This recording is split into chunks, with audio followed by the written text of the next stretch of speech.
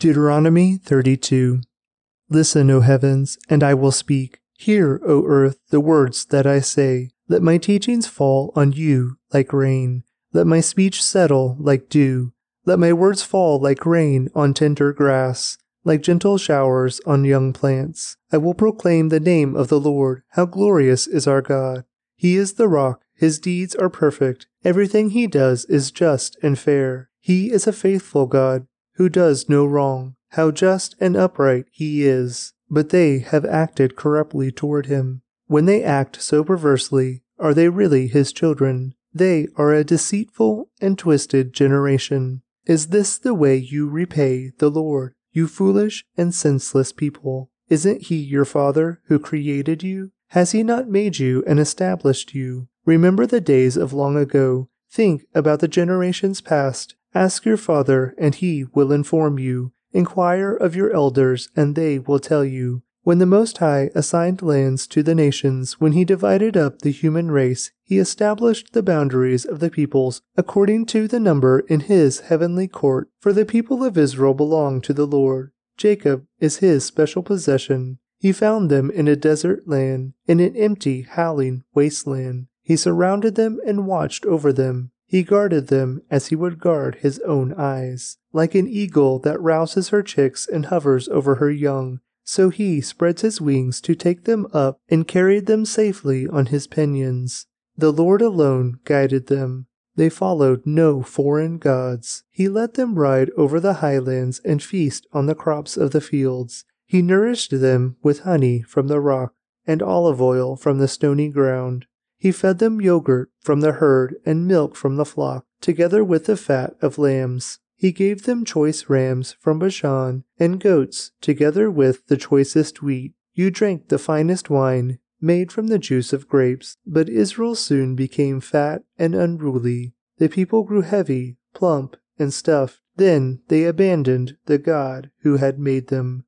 They made light of the rock of their salvation. They stirred up his jealousy by worshipping foreign gods. They provoked his fury with detestable deeds. They offered sacrifices to demons which are not God, to gods they had not known before, to new gods only recently arrived, to gods their ancestors had never feared. You neglected the rock who had fathered you. You forgot the God who had given you birth.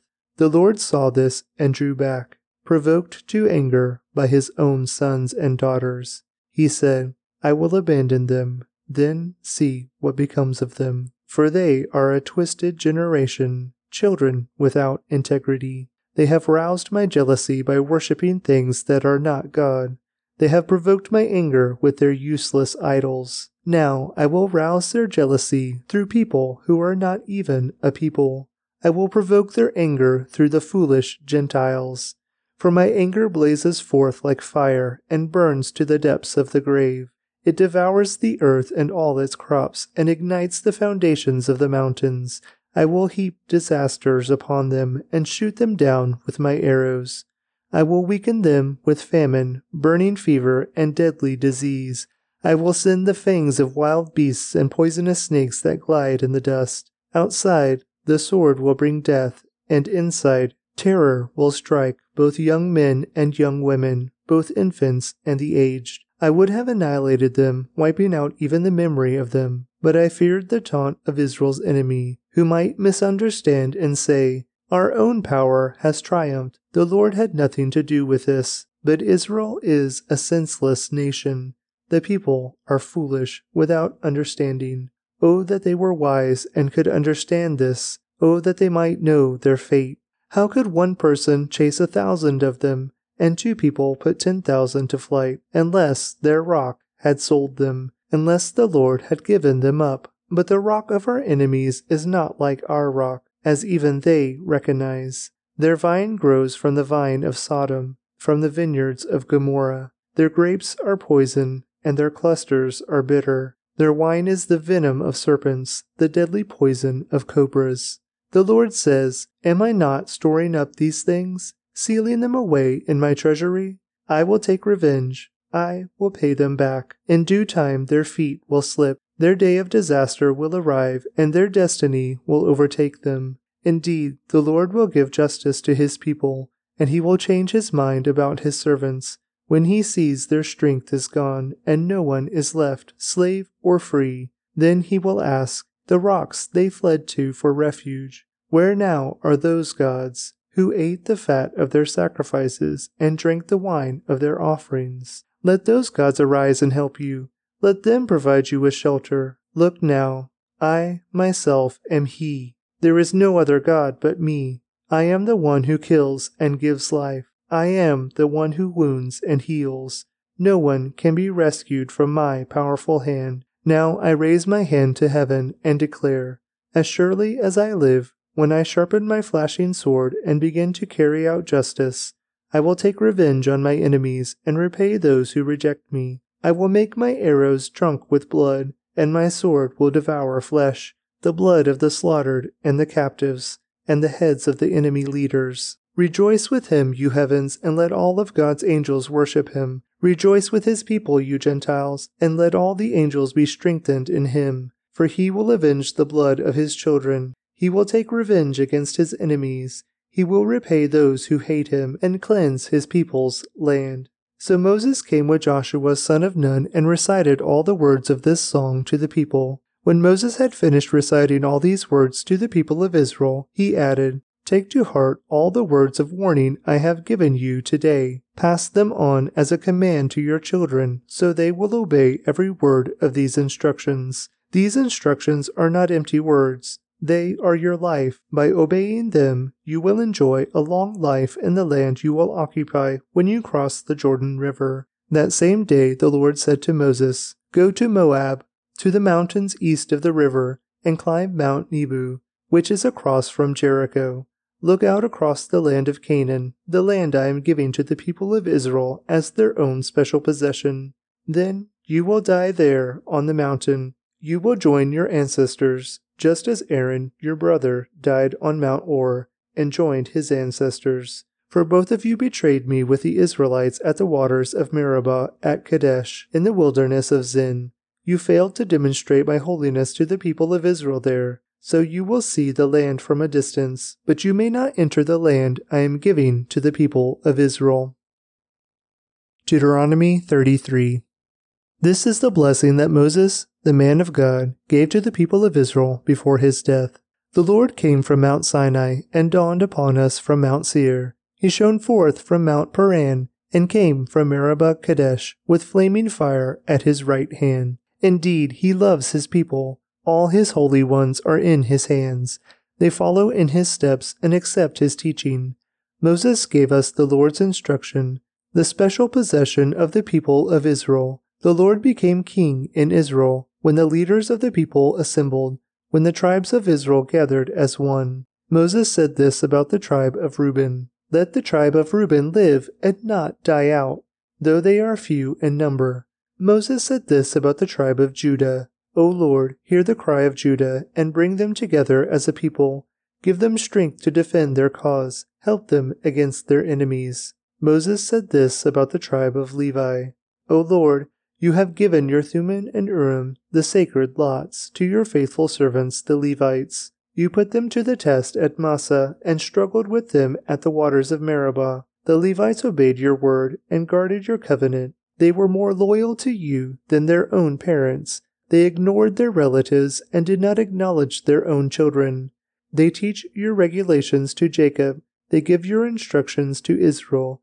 They present incense before you and offer whole burnt offerings on the altar. Bless the ministry of the Levites, O Lord, and accept all the work of their hands. Hit their enemies where it hurts the most. Strike down their foes so they never rise again. Moses said this about the tribe of Benjamin. The people of Benjamin are loved by the Lord and live in safety beside him. He surrounds them continuously and preserves them from every harm. Moses said this about the tribes of Joseph.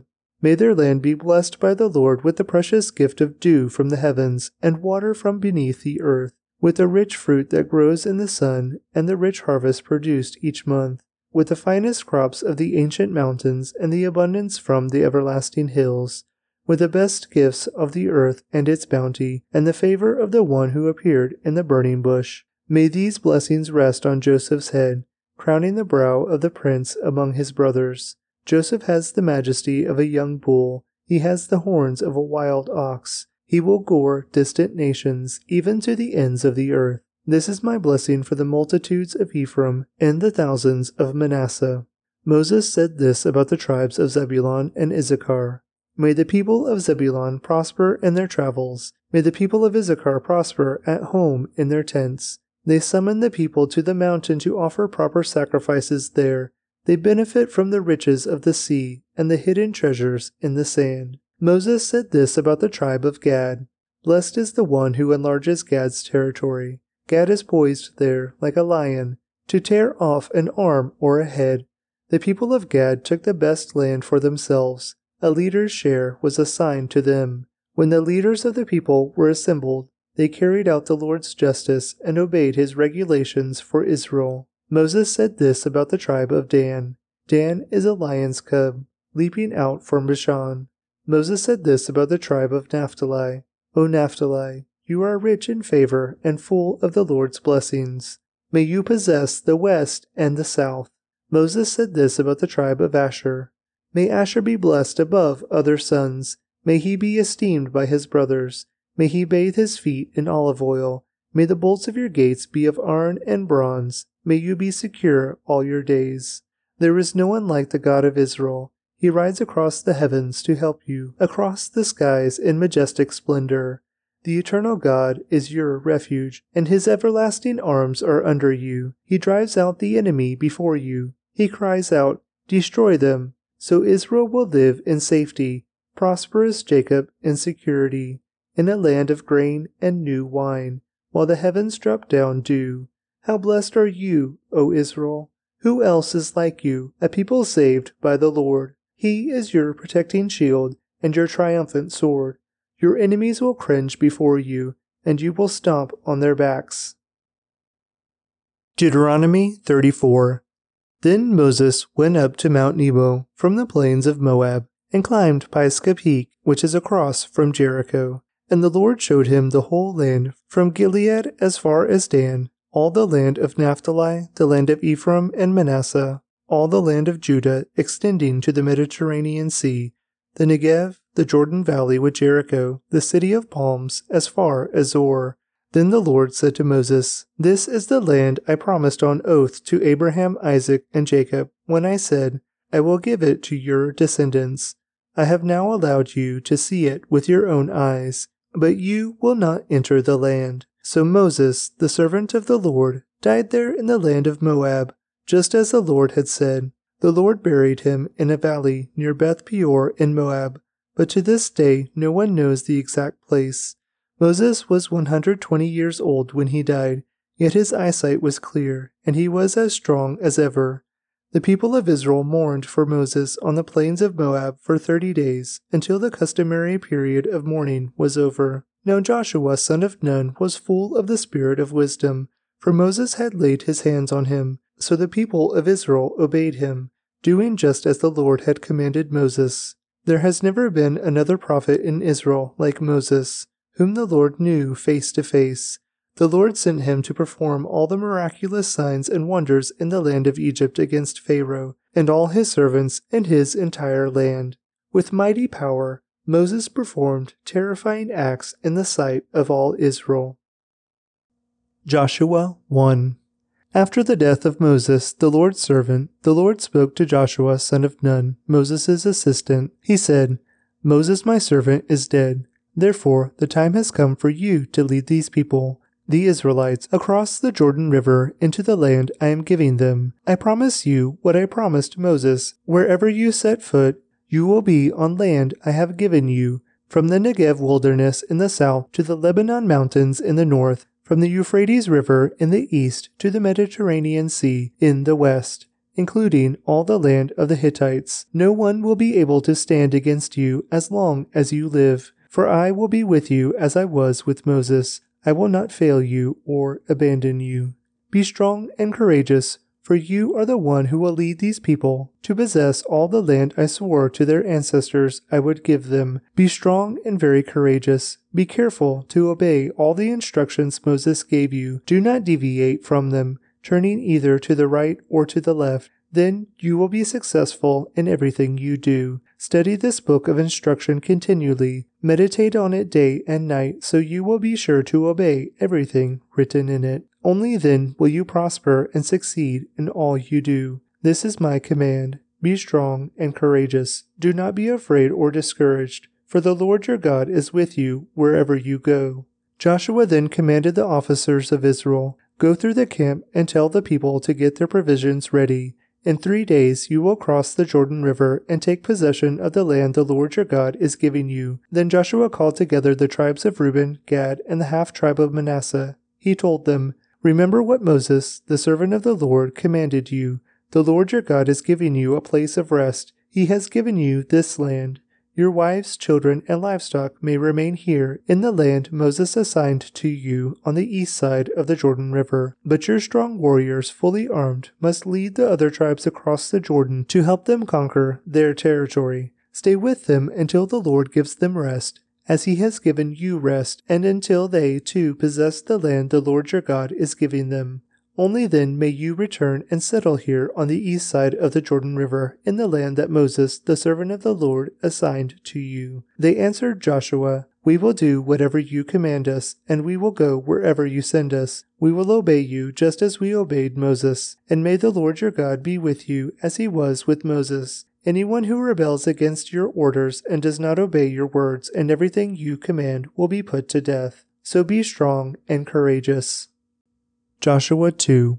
Then Joshua secretly sent out 2 spies from the Israelite camp at Acacia Grove. He instructed them, "Scout out the land on the other side of the Jordan River, especially around Jericho." So the 2 men set out and came to the house of a prostitute named Rahab and stayed there that night. But someone told the king of Jericho, "Some Israelites have come here tonight to spy out the land." So the king of Jericho sent out orders to Rahab, "Bring out the men who have come into your house, for they have come here to spy out the whole land." Rahab had hidden the 2 men, but she replied, "Yes, the men were here earlier, but I didn't know where they were from. They left the town at dusk, as the gates were about to close. I don't know where they went. If you hurry, you can probably catch up with them." Actually, she had taken them up to the roof and hidden them beneath bundles of flax she had laid out. So the king's men went looking for the spies along the road leading to the shallow crossings of the Jordan River, and as soon as the king's men had left, the gate of Jericho was shut. Before the spies went to sleep that night, Rahab went up on the roof to talk with them. "I know the Lord has given you this land," she told them. "We are all afraid of you. Everyone in the land is living in terror, for we have heard how the Lord made a dry path for you through the Red Sea when you left Egypt, and we know what you did to Sihon and Og, the 2 Amorite kings east of the Jordan River, whose people you completely destroyed. No wonder our hearts have melted in fear. No one has the courage to fight after hearing such things, for the Lord your God is the supreme God of the heavens above and the earth below. Now swear to me by the Lord that you will be kind to me and my family since I have helped you. Give me some guarantee that when Jericho is conquered, you will let me live along with my father and mother, my brothers and sisters, and all their families." "We offer our own lives as a guarantee for your safety," the men agreed. "If you don't betray us, we will keep our promise and be kind to you when the Lord gives us the land." Then, since Rahab's house was built into the town wall, she let them down by a rope through the window. "Escape to the hill country," she told them. "Hide there for 3 days from the men searching for you. Then, when they have returned, you can go on your way." Before they left, the men told her, "We will be bound by the oath we have taken only if you follow these instructions. When we come into the land, you must leave this scarlet rope hanging from the window through which you let us down, and all your family members, your father, mother, brothers, and all your relatives, must be here inside the house. If they go out into the street and are killed, it will not be our fault. But if anyone lays a hand on the people inside this house, we will accept the responsibility for their death. If you betray us, however, we are not bound by this oath in any way." "I accept your terms," she replied, and she sent them on their way, leaving the scarlet rope hanging from the window. The spies went up into the hill country and stayed there 3 days. The men who were chasing them searched everywhere along the road, but they finally returned without success. Then the 2 spies came down from the hill country, crossed the Jordan River, and reported to Joshua all that had happened to them. "The Lord has given us the whole land," they said, "for all the people in the land are terrified of us." Joshua 3. Early the next morning, Joshua and all the Israelites left Acacia Grove and arrived at the banks of the Jordan River, where they camped before crossing. 3 days later, the Israelite officers went through the camp, giving these instructions to the people. "When you see the Levitical priests carrying the Ark of the Covenant of the Lord your God, move out from your positions and follow them. Since you have never traveled this way before, they will guide you. Stay about half a mile behind them, keeping a clear distance between you and the Ark. Make sure you don't come any closer."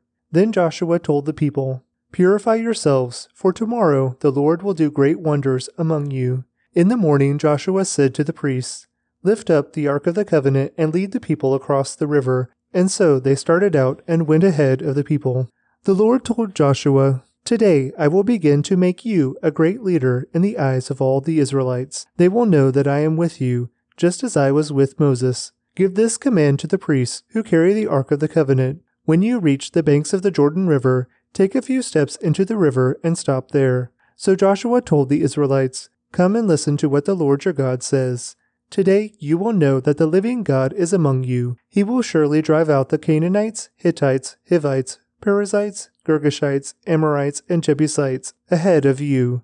Look, the Ark of the Covenant, which belongs to the Lord of the whole earth, will lead you across the Jordan River. Now choose 12 men from the tribes of Israel, 1 from each tribe. The priests will carry the Ark of the Lord of all the earth. As soon as their feet touch the water, the flow of water will be cut off upstream, and the river will stand up like a wall." So the people left their camp to cross the Jordan, and the priests who were carrying the Ark of the Covenant went ahead of them. It was the harvest season, and the Jordan was overflowing its banks. But as soon as the feet of the priests who were carrying the ark touched the water at the river's edge, the water above that point began backing up a great distance away at a town called Adam, which is near Zarethan. And the water below that point flowed onto the Dead Sea until the riverbed was dry. Then all the people crossed over near the town of Jericho. Meanwhile, the priests who were carrying the Ark of the Lord's Covenant stood on dry ground in the middle of the riverbed as the people passed by. They waited there until the whole nation of Israel had crossed the Jordan on dry ground. Joshua 4.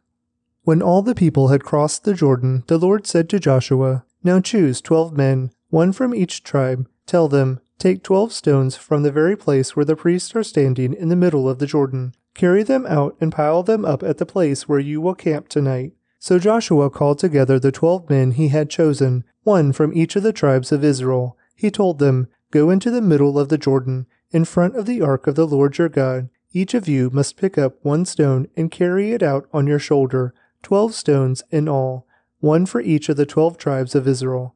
We will use these stones to build a memorial. In the future, your children will ask you, 'What do these stones mean?' Then you can tell them, 'They remind us that the Jordan River stopped flowing when the Ark of the Lord's Covenant went across. These stones will stand as a memorial among the people of Israel forever.'"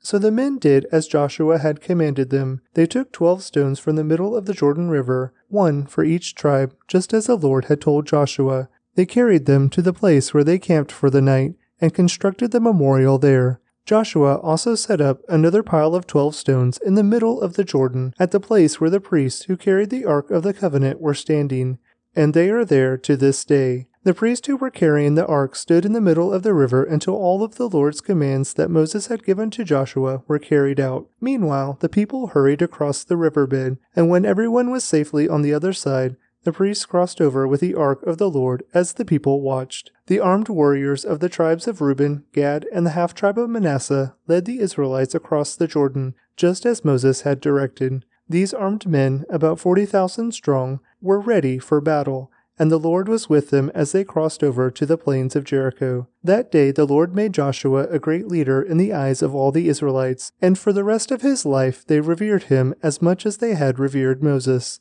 The Lord had said to Joshua, "Command the priests carrying the Ark of the Covenant to come up out of the riverbed." So Joshua gave the command. As soon as the priests carrying the Ark of the Lord's Covenant came up out of the riverbed and their feet were on high ground, the water of the Jordan returned and overflowed its banks as before. The people crossed the Jordan on the 10th day of the first month. Then they camped at Gilgal, east of Jericho. It was there at Gilgal that Joshua piled up the 12 stones taken from the Jordan River. Then Joshua said to the Israelites, "In the future your children will ask, 'What do these stones mean?' Then you can tell them, 'This is where the Israelites crossed the Jordan on dry ground, for the Lord your God dried up the river right before your eyes, and he kept it dry until you were all across, just as he did at the Red Sea when he dried it up until we had all crossed over. He did this so all the nations of the earth might know that the Lord's hand is powerful, and so you might fear the Lord your God forever." Joshua 5. When all the Amorite kings west of the Jordan and all the Canaanite kings who lived along the Mediterranean coast heard how the Lord had dried up the Jordan River so the people of Israel could cross over, they lost heart and were paralyzed with fear because of them. At that time the Lord told Joshua, "Make flint knives and circumcise this second generation of Israelites." So Joshua made flint knives and circumcised the entire male population of Israel at Gibeath Haraloth. Joshua had to circumcise them because all the men who were old enough to fight in battle when they left Egypt had died in the wilderness. Those who left Egypt had all been circumcised, but none of those born after the Exodus during the years in the wilderness had been circumcised. The Israelites had traveled in the wilderness for 40 years until all the men who were old enough to fight in battle when they left Egypt had died, for they had disobeyed the Lord, and the Lord vowed he would not let them enter the land he had sworn to give us, a land flowing with milk and honey. So Joshua circumcised their sons, those who had grown up to take their fathers' places, for they had not been circumcised on the way to the promised land. After all the males had been circumcised, they rested in the camp until they were healed. Then the Lord said to Joshua, "Today I have rolled away the shame of your slavery in Egypt, so that place has been called Gilgal to this day." While the Israelites were camped at Gilgal on the plains of Jericho, they celebrated Passover on the evening of the 14th day of the first month. The very next day they began to eat unleavened bread and roasted grain harvested from the land. No manna appeared on the day they first ate from the crops of the land, and it was never seen again. So from that time on the Israelites ate from the crops of Canaan. When Joshua was near the town of Jericho, he looked up and saw a man standing in front of him with sword in hand. Joshua went up to him and demanded, "Are you friend or foe?" "Neither one," he replied. "I am the commander of the Lord's army." At this, Joshua fell with his face to the ground in reverence. "I am at your command," Joshua said. "What do you want your servant to do?" The commander of the Lord's army replied, "Take off your sandals, for the place where you are standing is holy." And Joshua did as he was told. Joshua 6.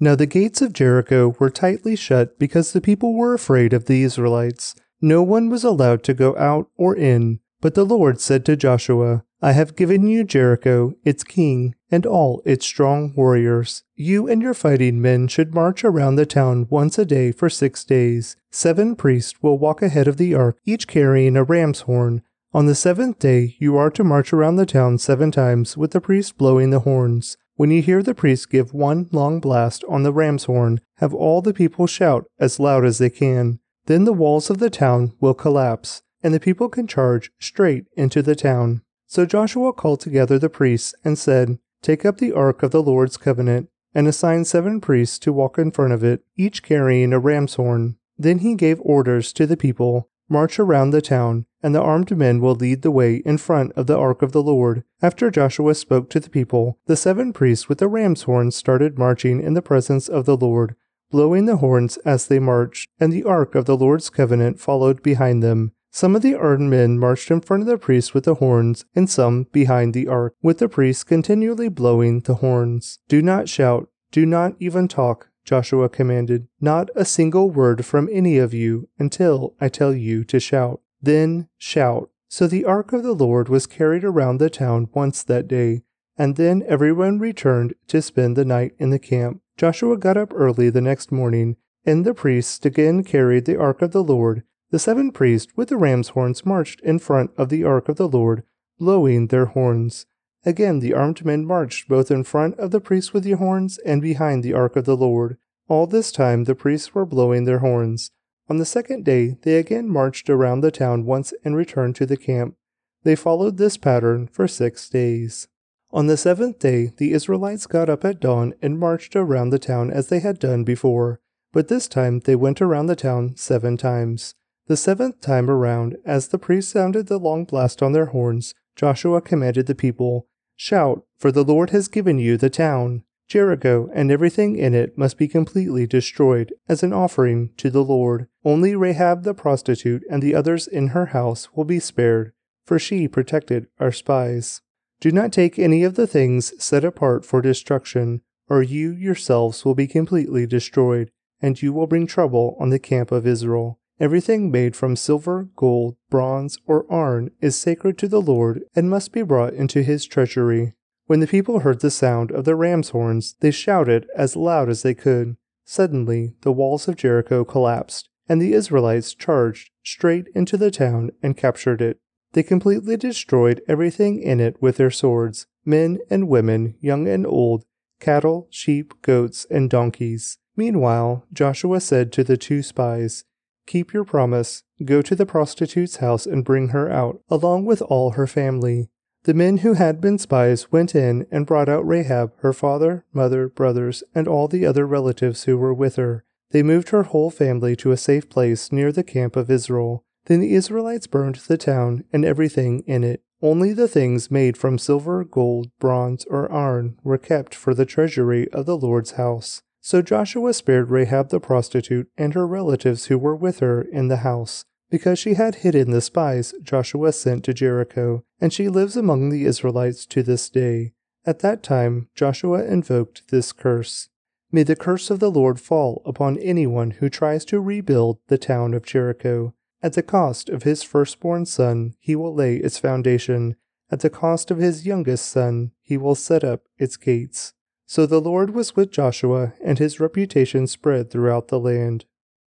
Joshua 7. But Israel violated the instructions about the things set apart for the Lord. A man named Achan had stolen some of these dedicated things, so the Lord was very angry with the Israelites. Achan was the son of Carmi, a descendant of Zimri, son of Zerah, of the tribe of Judah. Joshua sent some of his men from Jericho to spy out the town of Ai, east of Bethel, near Bethaven. When they returned, they told Joshua, "There's no need for all of us to go up there. It won't take more than 2,000 or 3,000 men to attack Ai. Since there are so few of them, don't make all of our people struggle to go up there." So approximately 3,000 warriors were sent, but they were soundly defeated. The men of Ai chased the Israelites from the town gate as far as the quarries, and they killed about 36 who were retreating down the slope. The Israelites were paralyzed with fear at this turn of events, and their courage melted away. Joshua and the elders of Israel tore their clothing in dismay, threw dust on their heads, and bowed their faces down to the ground before the ark of the Lord until evening. Then Joshua cried out, "O sovereign Lord, why did you bring us across the Jordan River if you are going to let the Amorites kill us? If only we had been content to stay on the other side.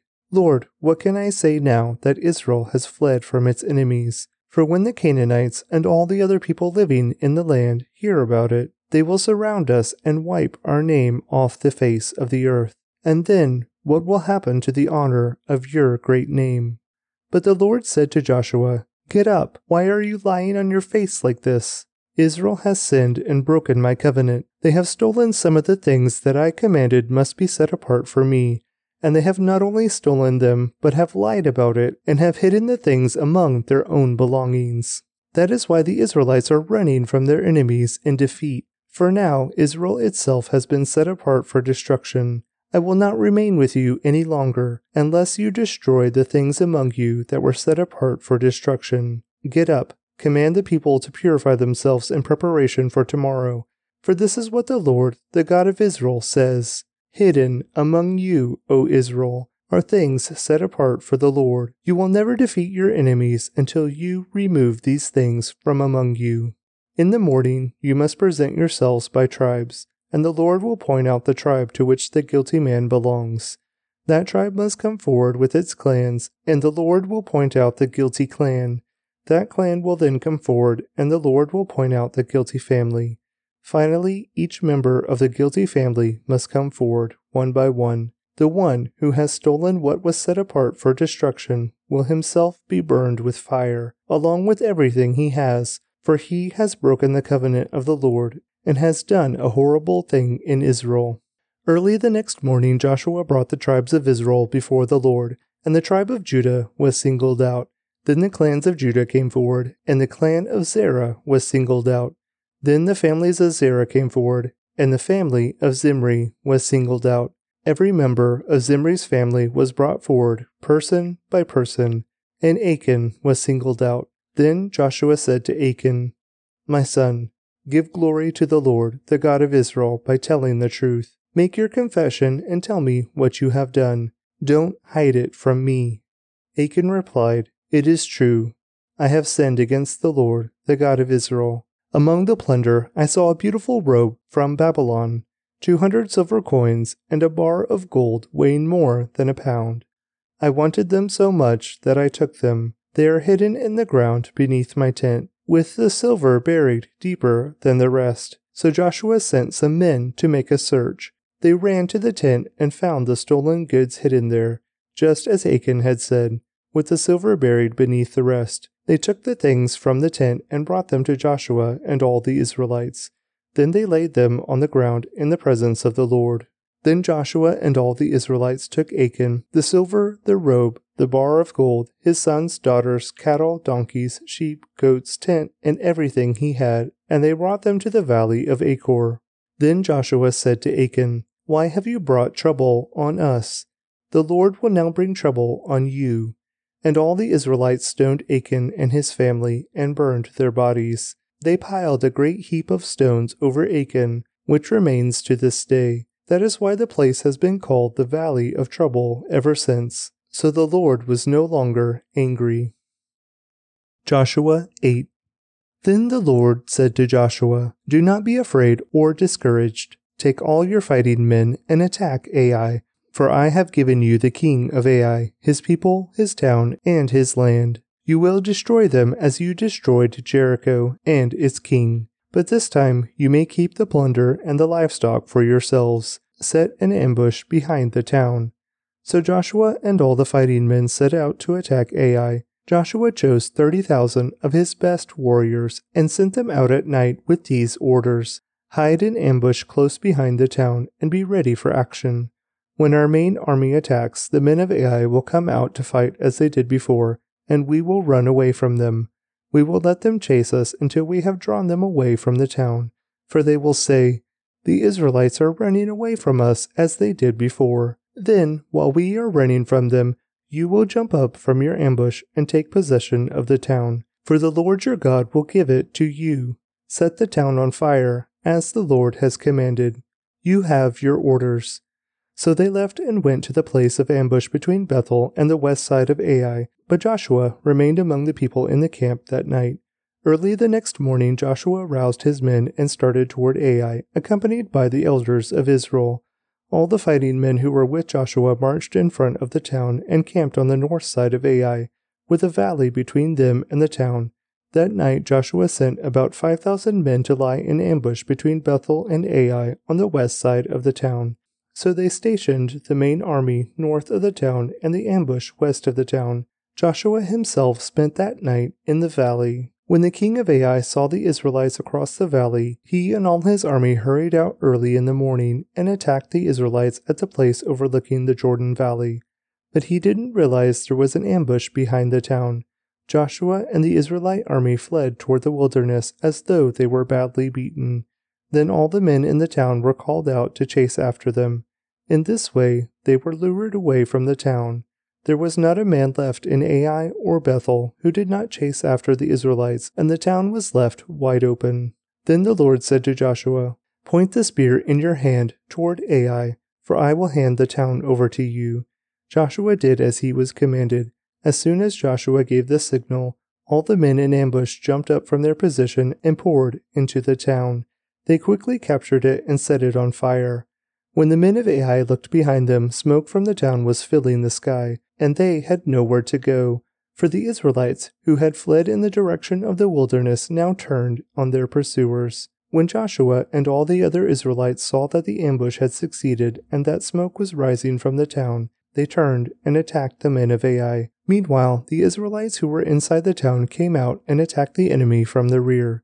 So the men of Ai were caught in the middle, with Israelite fighters on both sides. Israel attacked them, and not a single person survived or escaped. Only the king of Ai was taken alive and brought to Joshua. When the Israelite army finished chasing and killing all the men of Ai in the open fields, they went back and finished off everyone inside. So the entire population of Ai, including men and women, was wiped out on that day, 12,000 in all. For Joshua kept holding out his spear until everyone who had lived in Ai was completely destroyed.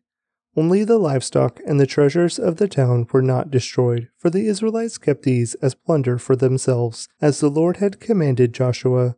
So Joshua burned the town of Ai, and it became a permanent mound of ruins, desolate to this very day. Joshua impaled the king of Ai on a sharpened pole and left him there until evening. At sunset, the Israelites took down the body, as Joshua commanded, and threw it in front of the town gate. They piled a great heap of stones over him that can still be seen today. Then Joshua built an altar to the Lord, the God of Israel, on Mount Ebal. He followed the commands that Moses the Lord's servant had written in the book of instruction. Make me an altar from stones that are uncut and have not been sharpened with iron. Then on the altar they presented burnt offerings and peace offerings to the Lord. And as the Israelites watched, Joshua copied onto the stones of the altar the instructions Moses had given them. Then all the Israelites, foreigners and native-born alike, along with the elders, officers, and judges, were divided into two groups. One group stood in front of Mount Gerizim, the other in front of Mount Ebal. Each group faced the other, and between them stood the Levitical priests carrying the Ark of the Lord's covenant. This was all done according to the commands that Moses, the servant of the Lord, had previously given for blessing the people of Israel. Joshua then read to them all the blessings and curses Moses had written in the book of instruction. Every word of every command that Moses had ever given was read to the entire assembly of Israel, including the women and children and the foreigners who lived among them. Joshua 9. Now all the kings west of the Jordan River heard about what happened. These were the kings of the Hittites, Amorites, Canaanites, Perizzites, Hivites, and Jebusites, who lived in the hill country, in the western foothills, and along the coast of the Mediterranean Sea, as far north as the Lebanon mountains. These kings combined their armies to fight as one against Joshua and the Israelites. But when the people of Gibeon heard what Joshua had done to Jericho and Ai, they resorted to deception to save themselves. They sent ambassadors to Joshua, loading their donkeys with weathered sandalbags and old patched wineskins. They put on worn-out patched sandals and ragged clothes, and the bread they took with them was dry and moldy. When they arrived at the camp of Israel at Gilgal, they told Joshua and the men of Israel, "We have come from a distant land to ask you to make a peace treaty with us." The Israelites replied to these Hivites, "How do we know you don't live nearby? For if you do, we cannot make a treaty with you." They replied, "We are your servants." "But who are you?" Joshua demanded. "Where do you come from?" They answered, "Your servants have come from a very distant country. We have heard of the might of the Lord your God, and of all he did in Egypt. We have also heard what he did to the two Amorite kings east of the Jordan River, King Sihon of Heshbon and King Og of Bashan, who lived in Ashtaroth. So our elders and all the people instructed us, take supplies for a long journey, go meet with the people of Israel, and tell them, we are your servants, please make a treaty with us. This bread was hot from the ovens when we left our homes, but now, as you can see, it is dry and moldy. These wineskins were new when we filled them, but now they are old and split open, and our clothing and sandals are worn out from our very long journey. So the Israelites examined their food, but they did not consult the Lord. Then Joshua made a peace treaty with them and guaranteed their safety, and the leaders of the community ratified their agreement with a binding oath. 3 days after making the treaty, they learned that these people actually lived nearby. The Israelites set out at once to investigate and reached their towns in 3 days. The names of these towns were Gibeon, Kephirah, Beeroth, and Kiriath Jearim. But the Israelites did not attack the towns, for the Israelite leaders had made a vow to them in the name of the Lord, the God of Israel. The people of Israel grumbled against their leaders because of the treaty, but the leaders replied, "Since we have sworn an oath in the presence of the Lord, the God of Israel, we cannot touch them. This is what we must do. We must let them live, for divine anger would come upon us if we broke our oath. Let them live." So they made them woodcutters and water carriers for the entire community, as the Israelite leaders directed. Joshua called together the Gibeonites and said, "Why did you lie to us? Why did you say that you live in a distant land when you live right here among us?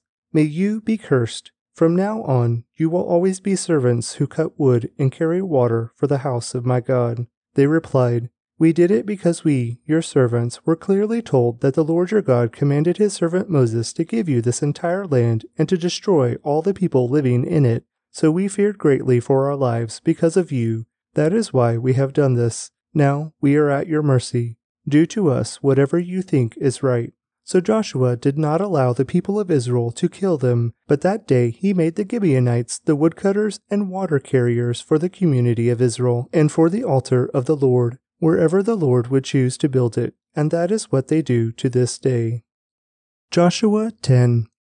Adoni-Zedek, king of Jerusalem, heard that Joshua had captured and completely destroyed Ai and killed its king, just as he had destroyed the town of Jericho and killed its king. He also learned that the Gibeonites had made peace with Israel and were now their allies. He and his people became very afraid when they heard all this, because Gibeon was a large town, as large as the royal cities and larger than Ai, and the Gibeonite men were strong warriors. So King Adoni-Zedek of Jerusalem sent messengers to several other kings, Hoham of Hebron, Piram of Jarmuth, Japhia of Lachish, and Debir of Eglon. "Come and help me destroy Gibeon," he urged them, "for they have made peace with Joshua and the people of Israel." So these 5 Amorite kings combined their armies for a united attack. They moved all their troops into place and attacked Gibeon. The men of Gibeon quickly sent messengers to Joshua at his camp in Gilgal. "Don't abandon your servants now," they pleaded. "Come at once. Save us, help us, for all the Amorite kings who live in the hill country have joined forces to attack us."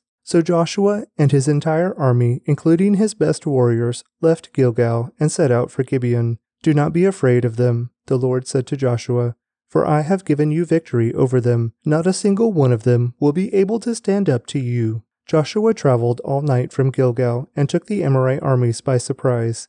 The Lord threw them into a panic, and the Israelites slaughtered great numbers of them at Gibeon. Then the Israelites chased the enemy along the road to Beth-horon, killing them all along the way to Azekah and Makkedah. As the Amorites retreated down the road from Beth-horon, the Lord destroyed them with a terrible hailstorm from heaven that continued until they reached Azekah. The hail killed more of the enemy than the Israelites killed with the sword. On the day the Lord gave the Israelites victory over the Amorites, Joshua prayed to the Lord in front of all the people of Israel. He said, "Let the sun stand still over Gibeon, and the moon over the valley of Aijalon." So the sun stood still, and the moon stayed in place until the nation of Israel had defeated its enemies. Is this event not recorded in the book of Jashar? The sun stayed in the middle of the sky, and it did not set as on a normal day. There has never been a day like this one before or since, when the Lord answered such a prayer. Surely the Lord fought for Israel that day.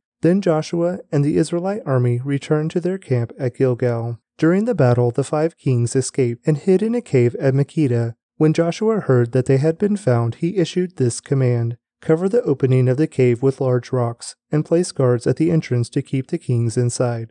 The rest of you continue chasing the enemy and cut them down from the rear. Don't give them a chance to get back to their towns, for the Lord your God has given you victory over them." So Joshua and the Israelite army continued the slaughter and completely crushed the enemy. They totally wiped out the 5 armies except for a tiny remnant that managed to reach their fortified towns. Then the Israelites returned safely to Joshua in the camp at Makkedah. After that, no one dared to speak even a word against Israel. Then Joshua said, "Remove the rocks covering the opening of the cave, and bring the 5 kings to me." So they brought the 5 kings out of the cave, the kings of Jerusalem, Hebron, Jarmuth, Lachish, and Eglon. When they brought them out, Joshua told the commanders of his army, "Come and put your feet on the kings' necks." And they did as they were told. "Don't ever be afraid or discouraged," Joshua told his men. "Be strong and courageous, for the Lord is going to do this to all of your enemies." Then Joshua killed each of the 5 kings and impaled them on 5 sharpened poles, where they hung until evening. As the sun was going down, Joshua gave instructions for the bodies of the kings to be taken down from the poles and thrown into the cave where they had been hiding. Then they covered the opening of the cave with a pile of large rocks, which remains to this very day. That same day Joshua captured and destroyed the town of Makkedah. He killed everyone in it, including the king, leaving no survivors. He destroyed them all, and he killed the king of Makkedah as he had killed the king of Jericho. Then Joshua and the Israelites went to Libnah and attacked it. There too the Lord gave them the town and its king. He killed everyone in it, leaving no survivors. Then Joshua killed the king of Libnah as he had killed the king of Jericho. From Libnah, Joshua and the Israelites went to Lachish and attacked it. Here again the Lord gave them Lachish. Joshua took it on the 2nd day and killed everyone in it, just as he had done at Libnah. During the attack on Lachish, King Horam of Gezer arrived with his army to help defend the town, but Joshua's men killed him and his army, leaving no survivors. Then Joshua and the Israelite army went to Eglon and attacked it. They captured it that day and killed everyone in it. He completely destroyed everyone, just as he had done at Lachish. From Eglon, Joshua and the Israelite army went up to Hebron and attacked it. They captured the town and killed everyone in it, including its king, leaving no survivors. They did the same thing to all of its surrounding villages, and just as he had done at Eglon, he completely destroyed the entire population. Then Joshua and the Israelites turned back and attacked Debir. He captured the town, its king, and all of its surrounding villages. He completely destroyed everyone in it, leaving no survivors. He did to Debir and its king just what he had done to Hebron and to Libnah and its king. So Joshua conquered the whole region, the kings and people of the hill country, the Negev, the western foothills, and the mountain slopes. He completely destroyed everyone in the land, leaving no survivors, just as the Lord, the God of Israel, had commanded. Joshua slaughtered them from Kadesh Barnea to Gaza, and from the region around the town of Goshen up to Gibeon. Joshua conquered all these kings and their land in a single campaign, for the Lord, the God of Israel, was fighting for his people. Then Joshua and the Israelite army returned to their camp at Gilgal. Joshua 11. When King Jabin of Hazor heard what had happened, he sent messages to the following kings: King Jobab of Madon, the king of Shimron, the king of Akshaph, all the kings of the northern hill country, the kings in the Jordan Valley south of Galilee, the kings in the Galilean foothills, the kings of Naphoth Dor on the west, the kings of Canaan, both east and west, the kings of the Amorites, the Hittites, the Perizzites, the Jebusites in the hill country, and the Hivites in the towns on the slopes of Mount Hermon in the land of Mizpah. All these kings came out to fight. Their combined armies formed a vast horde, and with all their horses and chariots they covered the landscape like the sand on the seashore.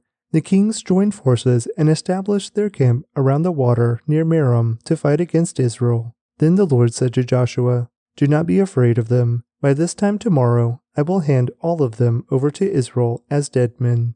Then you must cripple their horses and burn their chariots." So Joshua and all his fighting men traveled to the water near Merom and attacked suddenly, and the Lord gave them victory over their enemies. The Israelites chased them as far as Greater Sidon and Misrephoth-Maim, and eastward into the valley of Mizpah, until not one enemy warrior was left alive. Then Joshua crippled the horses and burned all the chariots as the Lord had instructed. Joshua then turned back and captured Hazor and killed its king. Hazor had at one time been the capital of all these kingdoms. The Israelites completely destroyed every living thing in the city, leaving no survivors. Not a single person was spared, and then Joshua burned the city. Joshua slaughtered all the other kings and their people, completely destroying them, just as Moses, the servant of the Lord, had commanded.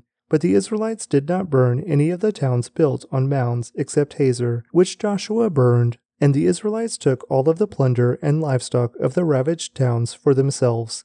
But they killed all the people, leaving no survivors. As the Lord had commanded his servant Moses, so Moses commanded Joshua, and Joshua did as he was told, carefully obeying all the commands that the Lord had given to Moses. So Joshua conquered the entire region, the hill country, the entire Negev, the whole area around the town of Goshen, the western foothills, the Jordan Valley, the mountains of Israel, and the Galilean foothills. The Israelite territory now extended all the way from Mount Halak, which leads up to Mount Seir in the south, as far as Baal Gad at the foot of Mount Hermon in the valley of Lebanon. Joshua killed all the kings of those territories, waging war for a long time to accomplish this. No one in this region made peace with the Israelites except the Hivites of Gibeon. All the others were defeated, for the Lord hardened their hearts and caused them to fight the Israelites.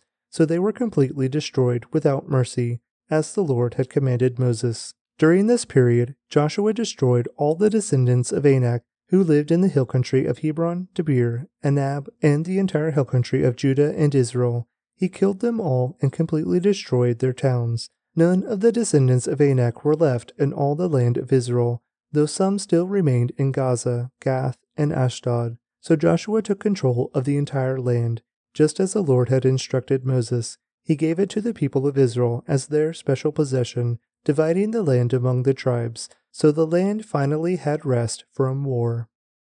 Joshua 12. These are the kings east of the Jordan River who had been killed by the Israelites and whose land was taken. Their territory extended from the Arnon Gorge to Mount Hermon and included all the land east of the Jordan Valley. King Sihon of the Amorites, who lived in Heshbon, was defeated. His kingdom included Aroer on the edge of the Arnon Gorge, and extended from the middle of the Arnon Gorge to the Jabbok River, which serves as a border for the Ammonites. This territory included the southern half of the territory of Gilead. Sihon also controlled the Jordan Valley and the regions to the east, from as far north as the Sea of Galilee to as far south as the Dead Sea, including the road to Beth Jeshimoth, and southward to the slopes of Pisgah. King Og of Bashan, the last of the Rephaites, lived at Ashtaroth and Edrei. He ruled the territory stretching from Mount Hermon to Salakah in the north, and to all of Bashan in the east, and westward to the borders of the kingdoms of Geshur and Maacah.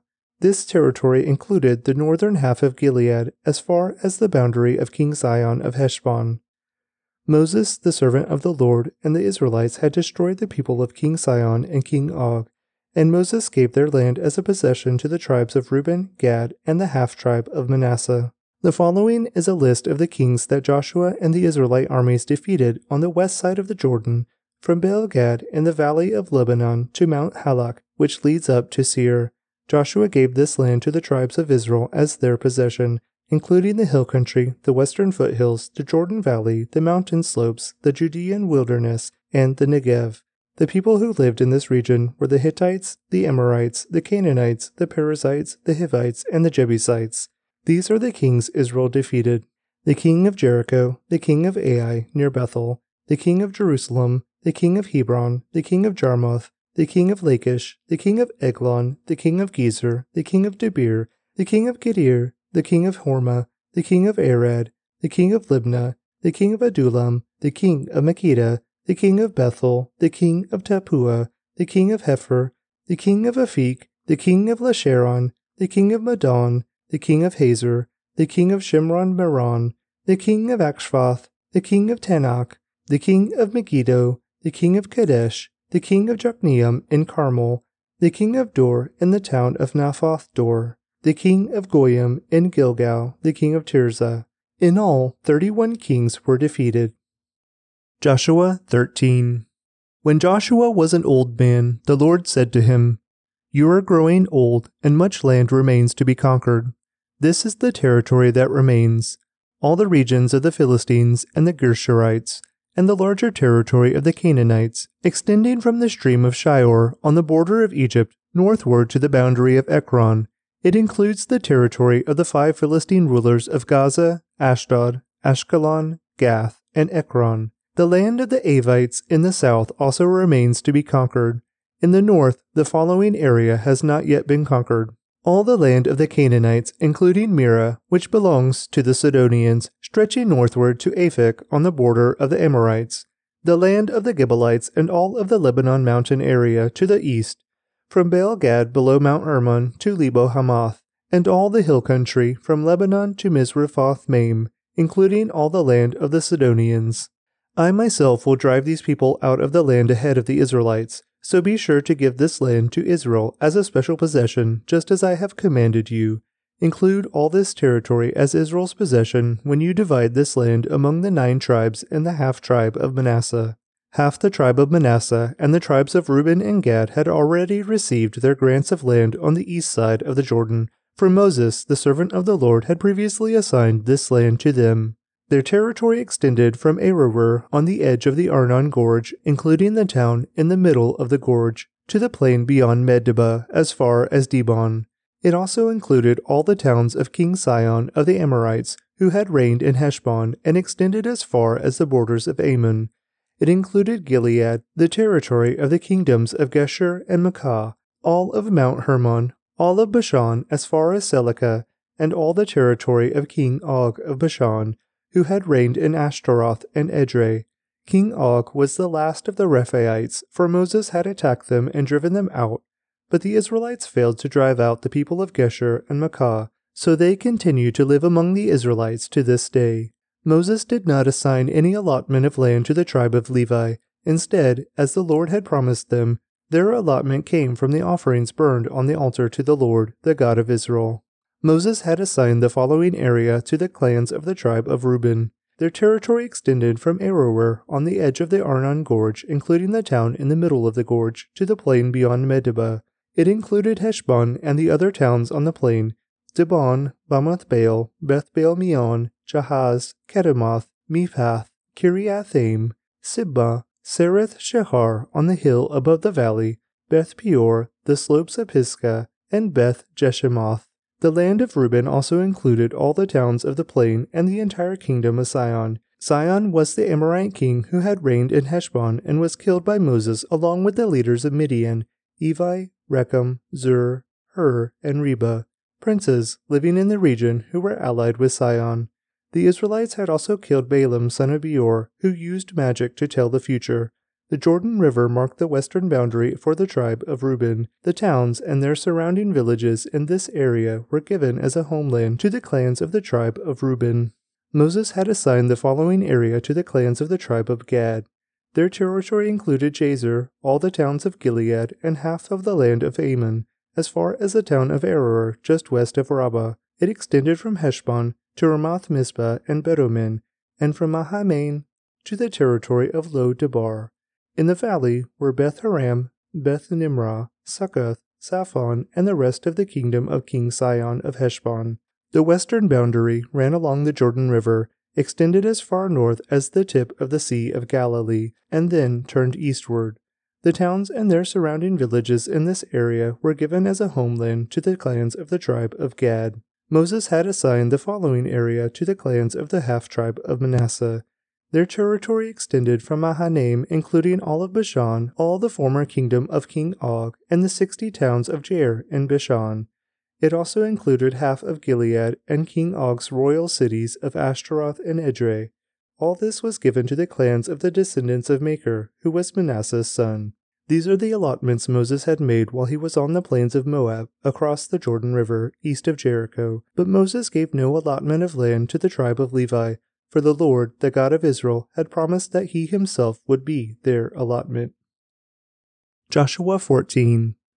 The remaining tribes of Israel received land in Canaan as allotted by Eleazar the priest, Joshua son of Nun, and the tribal leaders. These 9.5 tribes received their grants of land by means of sacred lots, in accordance with the Lord's command through Moses. Moses had already given a grant of land to the 2.5 tribes on the east side of the Jordan River, but he had given the Levites no such allotment. The descendants of Joseph had become 2 separate tribes, Manasseh and Ephraim, and the Levites were given no land at all, only towns to live in, with surrounding pasture lands for their livestock and all their possessions. So the land was distributed in strict accordance with the Lord's commands to Moses. A delegation from the tribe of Judah, led by Caleb son of Jephunneh the Kenizzite, came to Joshua at Gilgal. Caleb said to Joshua, "Remember what the Lord said to Moses, the man of God, about you and me when we were at Kadesh Barnea. I was 40 years old when Moses, the servant of the Lord, sent me from Kadesh Barnea to explore the land of Canaan. I returned and gave an honest report, but my brothers who went with me frightened the people from entering the promised land. For my part, I wholeheartedly followed the Lord my God. So that day Moses solemnly promised me, The land of Canaan on which you were just walking will be your grant of land and that of your descendants forever, because you wholeheartedly followed the Lord my God. Now, as you can see, the Lord has kept me alive and well, as he promised, for all these 45 years since Moses made this promise, even while Israel wandered in the wilderness. Today I am 85 years old. I am as strong now as I was when Moses sent me on that journey, and I can still travel and fight as well as I could then. So give me the hill country that the Lord promised me. You will remember that as scouts we found the descendants of Anak living there in great walled towns. But if the Lord is with me, I will drive them out of the land, just as the Lord said. So Joshua blessed Caleb, son of Jephunneh, and gave Hebron to him as his portion of land. Hebron still belongs to the descendants of Caleb, son of Jephunneh the Kenizzite, because he wholeheartedly followed the Lord, the God of Israel. Previously Hebron had been called Kiriath Arba. It had been named after Arba, a great hero of the descendants of Anak, and the land had rest from war. Joshua 15. The allotment for the clans of the tribe of Judah reached southward to the border of Edom, as far south as the wilderness of Zin. The southern boundary began at the south bay of the Dead Sea, ran south of Scorpion Pass into the wilderness of Zin, and then went south of Kadesh Barnea to Hezron. Then it went up to Adar, where it turned toward Karka. From there it passed to Asmon until it finally reached the brook of Egypt, which it followed to the Mediterranean Sea. This was their southern boundary. The eastern boundary extended along the Dead Sea to the mouth of the Jordan River. The northern boundary began at the bay where the Jordan River empties into the Dead Sea, went up from there to Beth Hoglah, then proceeded north of Beth Arabah to the stone of Bohan. Bohan was Reuben's son. From that point it went through the valley of Achor to Debir, turning north toward Gilgal, which is across from the slopes of Adummim, on the south side of the valley. From there the boundary extended to the springs of En Shemesh and on to En Rogel. The boundary then passed through the valley of Ben Hinnom, along the southern slopes of the Jebusites, where the city of Jerusalem is located. Then it went west to the top of the mountain above the valley of Hinnom, and on up to the northern end of the valley of Rephaim. From there the boundary extended from the top of the mountain to the spring at the waters of Nephtoah, and from there to the towns on Mount Ephron. Then it turned toward Bela, that is, Kiriath Jearim. The boundary circled west of Bela to Mount Seir, passing along to the town of Kesalon, on the northern slope of Mount Jearim, and went down to Beth Shemesh and on to Timnah. The boundary then proceeded to the slope on the hill north of Ekron, where it turned toward Shikaron and Mount Bela. It passed Jabneel and ended at the Mediterranean Sea. The western boundary was the shoreline of the Mediterranean Sea. These are the boundaries for the clans of the tribe of Judah. The Lord commanded Joshua to assign some of Judah's territory to Caleb son of Jephunneh, so Caleb was given the town of Kiriath Arba, that is, Hebron, which had been named after Anak's ancestor. Caleb drove out the 3 groups of Anakites, the descendants of Shishai, Ahiman, and Talmai, the sons of Anak. From there he went to fight against the people living in the town of Debir, formerly called Kiriath Sepher. Caleb said, I will give my daughter Achsah in marriage to the one who attacks and captures Kiriath Sepher. Othniel, the son of Caleb's brother Kenaz, was the one who conquered it, so Achsah became Othniel's wife. When Achsah married Othniel, she urged him to ask her father for a field. As she got down off her donkey, Caleb asked her, What's the matter? She said, Give me another gift. You have already given me land in the Negev. Now, please give me springs of water, too. So Caleb gave her the upper and lower springs. This was the homeland allocated to the clans of the tribe of Judah.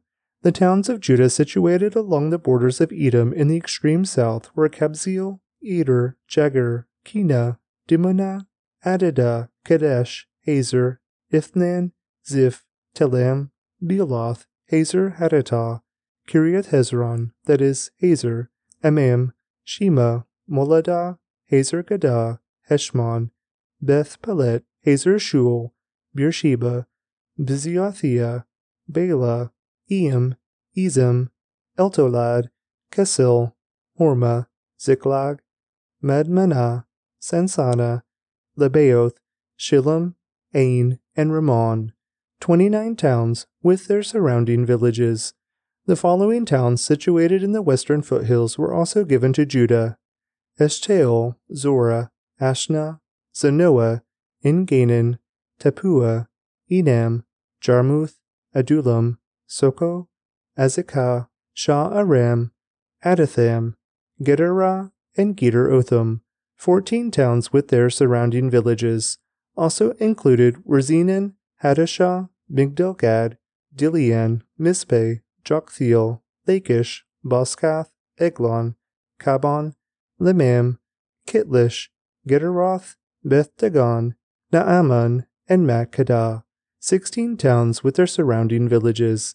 Besides these, there were Libnah, Ether, Ashan, Iphtha, Ashnah, Nezib, Keilah, Aksib, and Mareshah, 9 towns with their surrounding villages. The territory of the tribe of Judah also included Ekron and its surrounding settlements and villages. From Ekron, the boundary extended west and included the towns near Ashdod with their surrounding villages. It also included Ashdod with its surrounding settlements and villages, and Gaza with its settlements and villages, as far as the brook of Egypt and along the coast of the Mediterranean Sea. Judah also received the following towns in the hill country: Shamir, Jatir, Sokah, Dana, Kiriath-Sana, that is Debir, Anab, Eshtemoa, Anim, Goshen, Holon, and Kilo, 11 towns with their surrounding villages. Also included were the towns of Arab, Duma, Ishan, Jenim, Beth Tappuah, Aphekah, Humta, Kiriath Arba, that is Hebron, and Zior, 9 towns with their surrounding villages. Besides these, there were Maon, Carmel, Ziph, Juttah, Jezreel, Jokdeam, Zanoah, Cain, Gibeah, and Timnah, 10 towns with their surrounding villages. In addition, there were Halhul, Bethzur, Gedor, Ma'arath, Beth-Anon, and El-Tekan, 6 towns with their surrounding villages. There were also Kiriath-Baal, that is Kiriath-Jearim, and Rabbah, 2 towns with their surrounding villages. In the wilderness there were the towns of Beth-Araba, Middin, Sekakah, Nibshan, the city of Salt, and En-Gedi, 6 towns with their surrounding villages. But the tribe of Judah could not drive out the Jebusites who lived in the city of Jerusalem, so the Jebusites live there among the people of Judah to this day. Joshua 16. The allotment for the descendants of Joseph extended from the Jordan River near Jericho, east of the springs of Jericho, through the wilderness and into the hill country of Bethel. From Bethel, that is, Luz, it ran over to Ataroth, in the territory of the Arkites. Then it descended westward to the territory of the Japhletites, as far as lower Beth-Horon, then to Gezer, and over to the Mediterranean Sea. This was the homeland allocated to the families of Joseph's son Manasseh and Ephraim. The following territory was given to the clans of the tribe of Ephraim.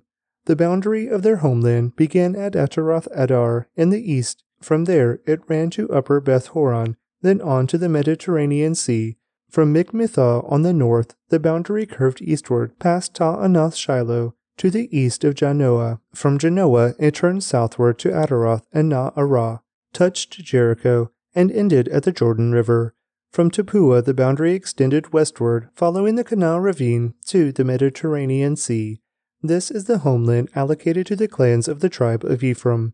In addition, some towns with their surrounding villages in the territory allocated to the half-tribe of Manasseh were set aside for the tribe of Ephraim. They did not drive the Canaanites out of Gezer, however, so the people of Gezer live as slaves among the people of Ephraim to this day.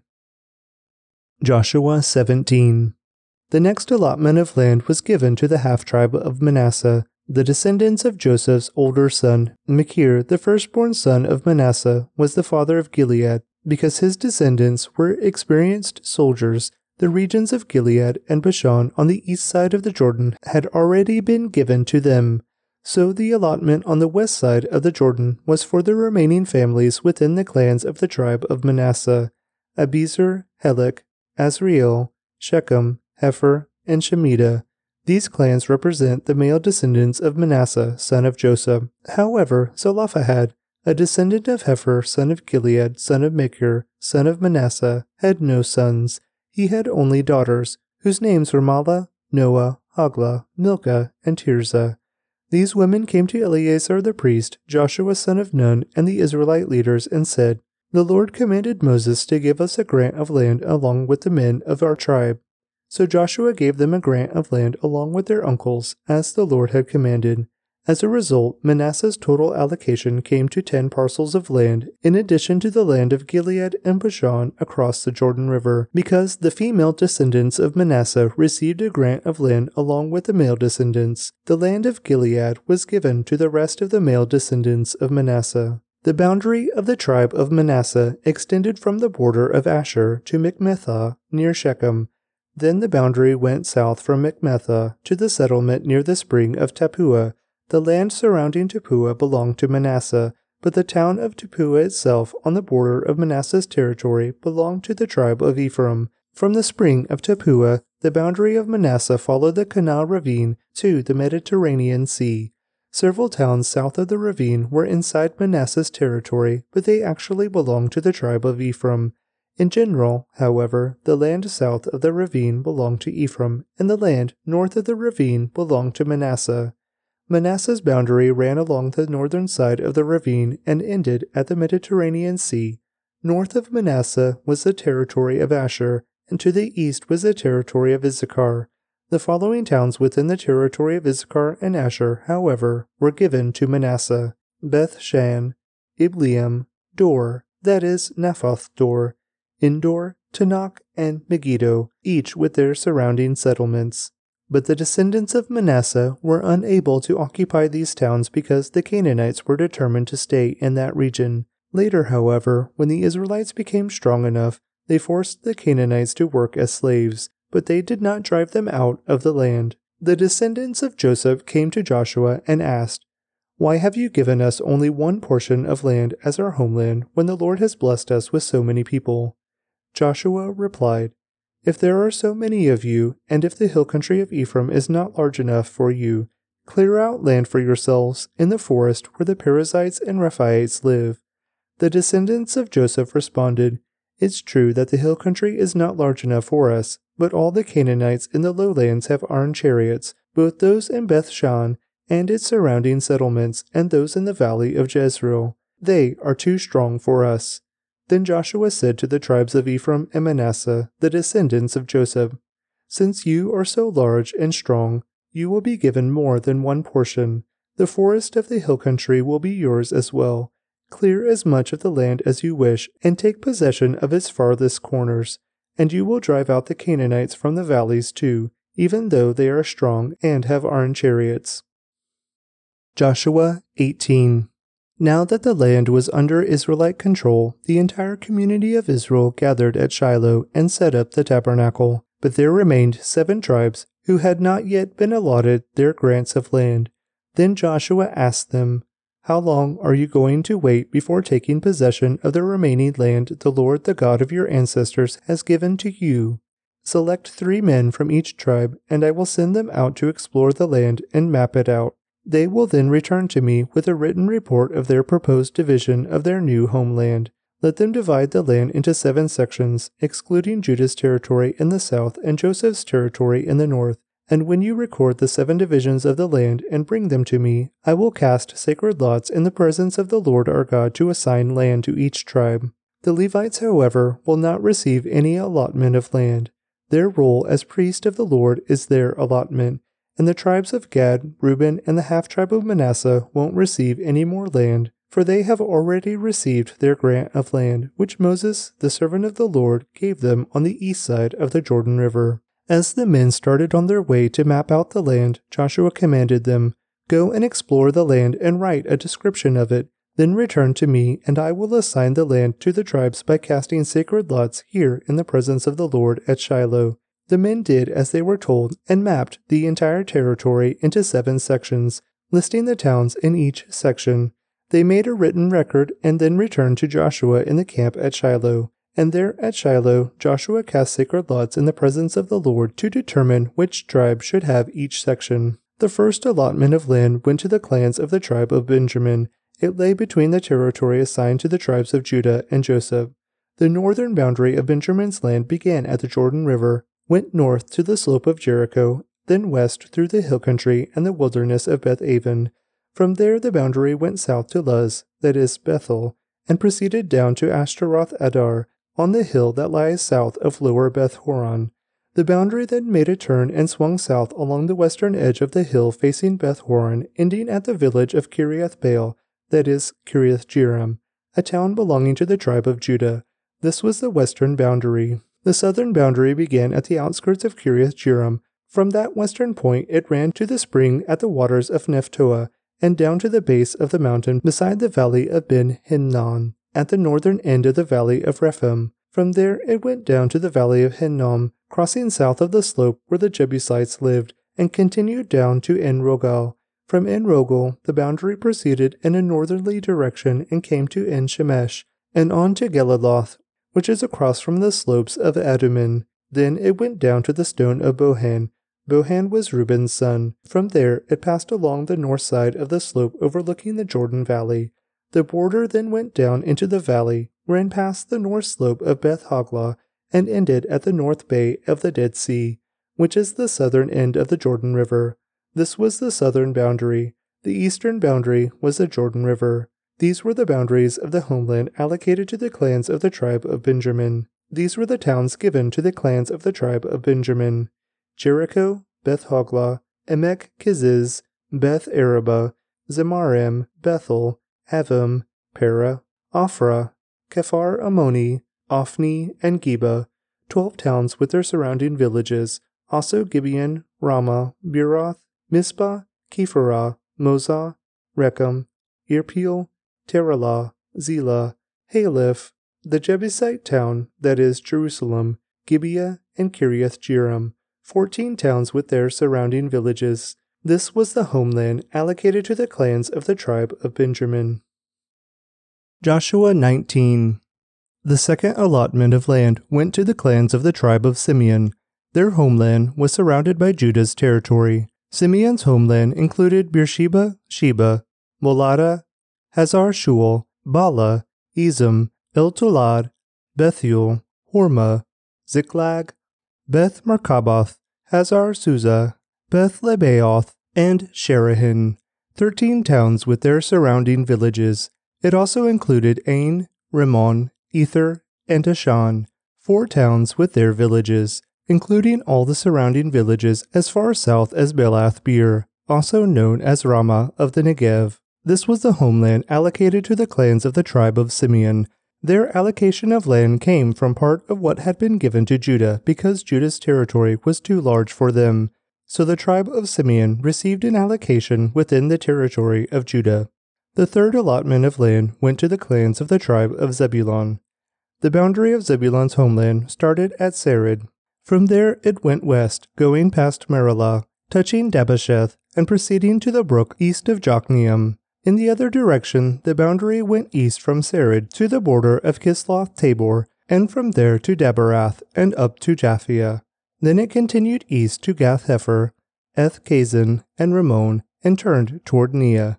The northern boundary of Zebulun passed Hanathon and ended at the valley of Iphtha-el. The towns in these areas included Katath, Nahalah, Shimron, Idalah, and Bethlehem, 12 towns with their surrounding villages. The homeland allocated to the clans of the tribe of Zebulun included these towns and their surrounding villages. The fourth allotment of land went to the clans of the tribe of Issachar. Its boundaries included the following towns: Jezreel, Kesuloth, Shunem, Hapharam, Shion, Anaharath, Rabith, Kishion, Abez, Remeth, En-ganim, En-hadad, and Beth-pazez. The boundary also touched Tabor, Shahazamah, and Beth-shemesh, ending at the Jordan River, 16 towns with their surrounding villages. The homeland allocated to the clans of the tribe of Issachar included these towns and their surrounding villages. The fifth allotment of land went to the clans of the tribe of Asher. Its boundaries included these towns: Hilkath, Hali, Batan, Akshaph, Alamelech, Amad, and Mishal. The boundary on the west touched Carmel and Shehor-libnath. Then it turned east toward Beth-dagon and ran as far as Zebulun in the valley of Iphtha-el, going north to Beth-emek and Neiel. It then continued north to Cabul, Abdon, Rehob, Hammon, Cana, and as far as Greater Sidon. Then the boundary turned toward Ramah and the fortress of Tyre, where it turned toward Hosah and came to the Mediterranean Sea. The territory also included Mehabel, Aksib, Umah, Aphek, and Rehob, 22 towns with their surrounding villages. The homeland allocated to the clans of the tribe of Asher included these towns and their surrounding villages. The sixth allotment of land went to the clans of the tribe of Naphtali. Its boundary ran from Heleph, from the oak at Zenananim, and extended across to Adadi-Nekeb, Jabneel, and as far as Lakum, ending at the Jordan River. The western boundary ran past Aznoth Tabor, and then to Hukok, and touched the border of Zebulun in the south, the border of Asher on the west, and the Jordan River on the east. The fortified towns included in this territory were Ziddim, Zur, Hamath, Rakath, Kinnereth, Adamah, Ramah, Hazor, Kadesh, Edrei, and Hazor, Huron, Migdal-El, Horem, Beth-Anath, and Beth-Shemesh, 19 towns with their surrounding villages. The homeland allocated to the clans of the tribe of Naphtali included these towns and their surrounding villages. The seventh allotment of land went to the clans of the tribe of Dan. The land allocated as their homeland included the following towns: Zorah, Eshtaol, Ir-Shemesh, Sheol-Laban, Aijalon, Ithla, Elon, Timnah, Ekron, El-Tekeh, Gibbethon, Belath, Jehud, Bene-Berak, Gath-Rimmon, Me-Jarkon, Rakkon, and the territory across from Joppa. But the tribe of Dan had trouble taking possession of their land, so they attacked the town of Laish. They captured it, slaughtered its people, and settled there. They renamed the town Dan after their ancestor. The homeland allocated to the clans of the tribe of Dan included these towns and their surrounding villages. After all the land was divided among the tribes, the Israelites gave a piece of land to Joshua as his allocation, for the Lord had said he could have any town he wanted. He chose Timnath-Serah in the hill country of Ephraim. He rebuilt the town and lived there. These are the territories that Eleazar the priest, Joshua son of Nun, and the tribal leaders allocated as grants of land to the tribes of Israel by casting sacred lots in the presence of the Lord at the entrance of the tabernacle at Shiloh. So the division of the land was completed. Joshua 20. The Lord said to Joshua, "Now tell the Israelites to designate the cities of refuge as I instructed Moses. Anyone who kills another person accidentally and unintentionally can run to one of these cities. They will be places of refuge from relatives seeking revenge for the person who was killed. Upon reaching one of these cities, the one who caused the death will appear before the elders at the city gate and present his case. They must allow him to enter the city and give him a place to live among them. If the relatives of the victim come to avenge the killing, the leaders must not release the slayer to them, for he killed the other person unintentionally and without previous hostility. But the slayer must stay in that city and be tried by the local assembly, which will render a judgment, and he must continue to live in that city until the death of the high priest who was in office at the time of the accident. After that, he is free to return to his own home in the town from which he fled. The following cities were designated as cities of refuge: Kadesh of Galilee in the hill country of Naphtali, Shechem in the hill country of Ephraim, and Kiriath Arba, that is, Hebron, in the hill country of Judah. On the east side of the Jordan River, across from Jericho, the following cities were designated: Bezer in the wilderness plain of the tribe of Reuben, Ramoth in Gilead in the territory of the tribe of Gad, and Golan in Bashan in the land of the tribe of Manasseh. These cities were set apart for all the Israelites as well as the foreigners living among them. Anyone who accidentally killed another person could take refuge in one of these cities. In this way, they could escape being killed in revenge prior to standing trial before the local assembly. Joshua 21. Then the leaders of the tribe of Levi came to consult with Eleazar the priest, Joshua son of Nun, and the leaders of the other tribes of Israel. They came to them at Shiloh in the land of Canaan and said, "The Lord commanded Moses to give us towns to live in and pasture lands for our livestock. So by the command of the Lord, the people of Israel gave the Levites the following towns and pasture lands out of their own grants of land: The descendants of Aaron, who were members of the Kohathite clan within the tribe of Levi, were allotted 13 towns that were originally assigned to the tribes of Judah, Simeon, and Benjamin. The other families of the Kohathite clan were allotted 10 towns from the tribes of Ephraim, Dan, and the half-tribe of Manasseh. The clan of Gershon was allotted 13 towns from the tribes of Issachar, Asher, Naphtali, and the half-tribe of Manasseh in Bashan. The clan of Merari was allotted 12 towns from the tribes of Reuben, Gad, and Zebulun. So the Israelites obeyed the Lord's command to Moses and assigned these towns and pasture lands to the Levites by casting sacred lots. The Israelites gave the following towns from the tribes of Judah and Simeon to the descendants of Aaron, who were members of the Kohathite clan within the tribe of Levi, since the sacred lot fell to them first. Kiriath Arba, that is Hebron, in the hill country of Judah, along with its surrounding pasture lands. Arba was an ancestor of Anak, but the open fields beyond the towns and the surrounding villages were given to Caleb, son of Junephi, as his possession. The following towns with their pasture lands were given to the descendants of Aaron the priest: Hebron, a city of refuge for those who accidentally killed someone; Libnah, Jatir, Eshtemoa, Holon, Debir, Ain, Judah, and Beth Shemesh. 9 towns from these 2 tribes. From the tribe of Benjamin the priests were given the following towns with their pasture lands: Gibeon, Geba, Anathoth, and Almon, 4 towns. So in all 13 towns with their pasture lands were given to the priests, the descendants of Aaron. The rest of the Kohathite clan from the tribe of Levi was allotted the following towns and pasture lands from the tribe of Ephraim: Shechem in the hill country of Ephraim, a city of refuge for those who accidentally killed someone; Gezer, Kibzaim, and Beth-horon, 4 towns. The following towns and pasture lands were allotted to the priests from the tribe of Dan: El-Tekah, Gibbethon, Aijalon, and Gath-Rimmon, 4 towns. The half-tribe of Manasseh allotted the following towns with their pasture lands to the priests: Ta-Anak and Gath-Rimmon, 2 towns. So in all 10 towns with their pasture lands were given to the rest of the Kohathite clan. The descendants of Gershon, another clan within the tribe of Levi, received the following towns with their pasture lands from the half-tribe of Manasseh: Golan in Bashan, a city of refuge for those who accidentally killed someone, and Beesh Torah, 2 towns. From the tribe of Issachar they received the following towns with their pasture lands: Kishion, Dabaroth, Jarmuth, and En-Ganim, 4 towns.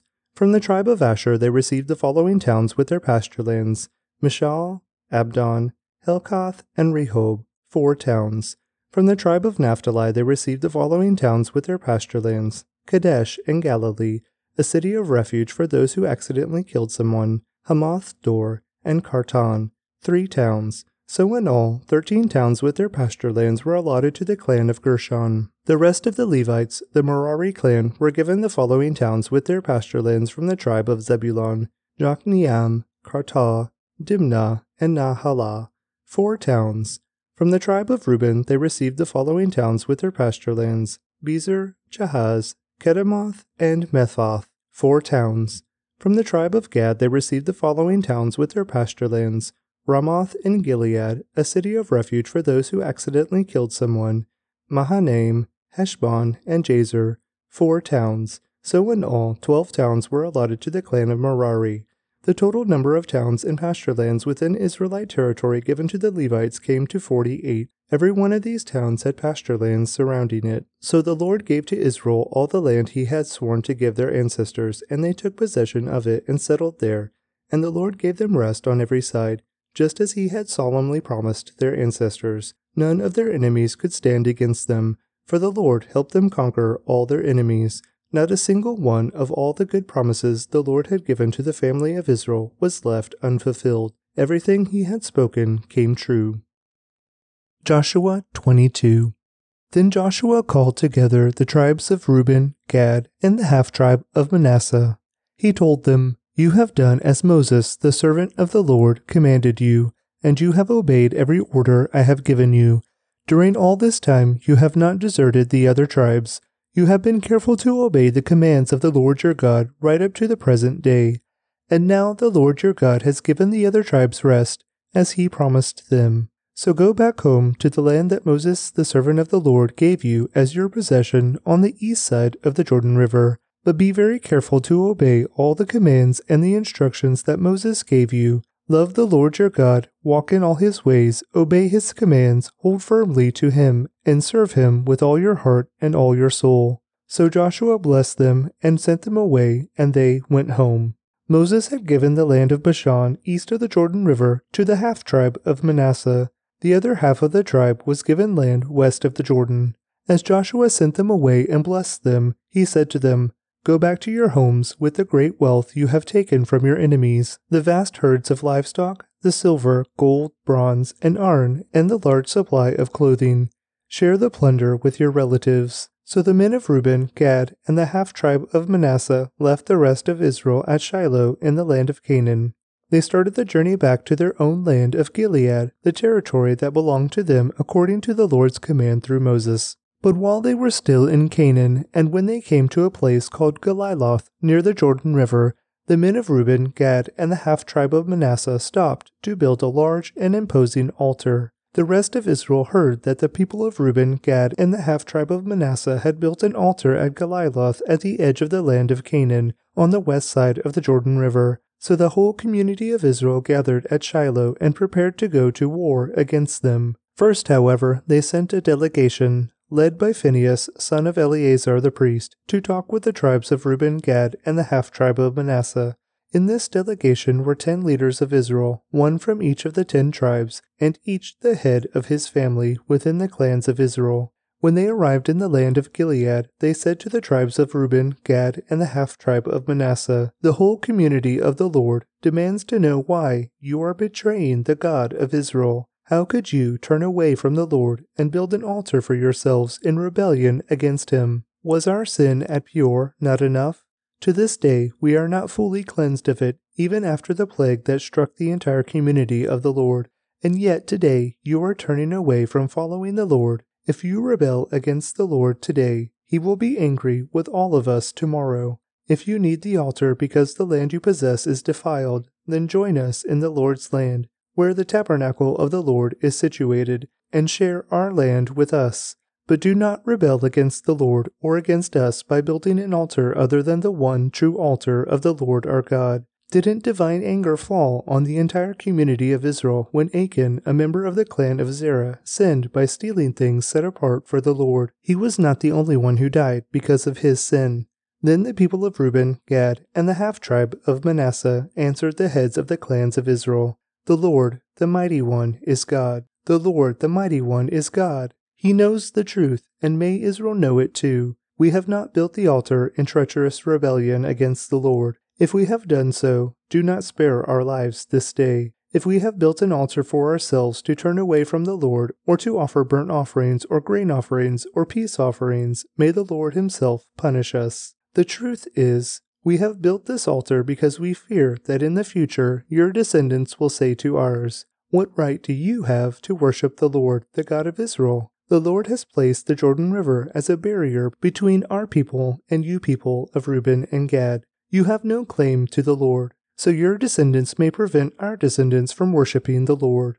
So we decided to build the altar, not for burnt offerings or sacrifices, but as a memorial. It will remind our descendants and your descendants that we, too, have the right to worship the Lord at his sanctuary with our burnt offerings, sacrifices, and peace offerings. Then your descendants will not be able to say to ours, 'You have no claim to the Lord.' If they say this, our descendants can reply, 'Look at this copy of the Lord's altar that our ancestors made. It is not for burnt offerings or sacrifices. It is a reminder of the relationship both of us have with the Lord. Far be it from us to rebel against the Lord or turn away from him by building our own altar for burnt offerings, grain offerings, or sacrifices. Only the altar of the Lord our God that stands in front of the tabernacle may be used for that purpose." When Phinehas the priest and the leaders of the community, the heads of the clans of Israel, heard this from the tribes of Reuben, Gad, and the half-tribe of Manasseh, they were satisfied. Phinehas, son of Eleazar the priest, replied to them, "Today we know the Lord is among us because you have not committed this treachery against the Lord as we thought. Instead, you have rescued Israel from being destroyed by the hand of the Lord." Then Phinehas, son of Eleazar the priest, and the other leaders left the tribes of Reuben and Gad in Gilead and returned to the land of Canaan to tell the Israelites what had happened. And all the Israelites were satisfied and praised God and spoke no more of war against Reuben and Gad. The people of Reuben and Gad named the altar Witness, for they said, "It is a witness between us and them that the Lord is our God too." Joshua 23. The years passed, and the Lord had given the people of Israel rest from all their enemies. Joshua, who was very old, called together all the elders, leaders, judges, and officers of Israel. He said to them, "I am now a very old man. You have seen everything the Lord your God has done for you during my lifetime. The Lord your God has fought for you against your enemies. I have allotted to you as your homeland all the land of the nations yet unconquered, as well as the land of those who we have already conquered, from the Jordan River to the Mediterranean Sea in the west.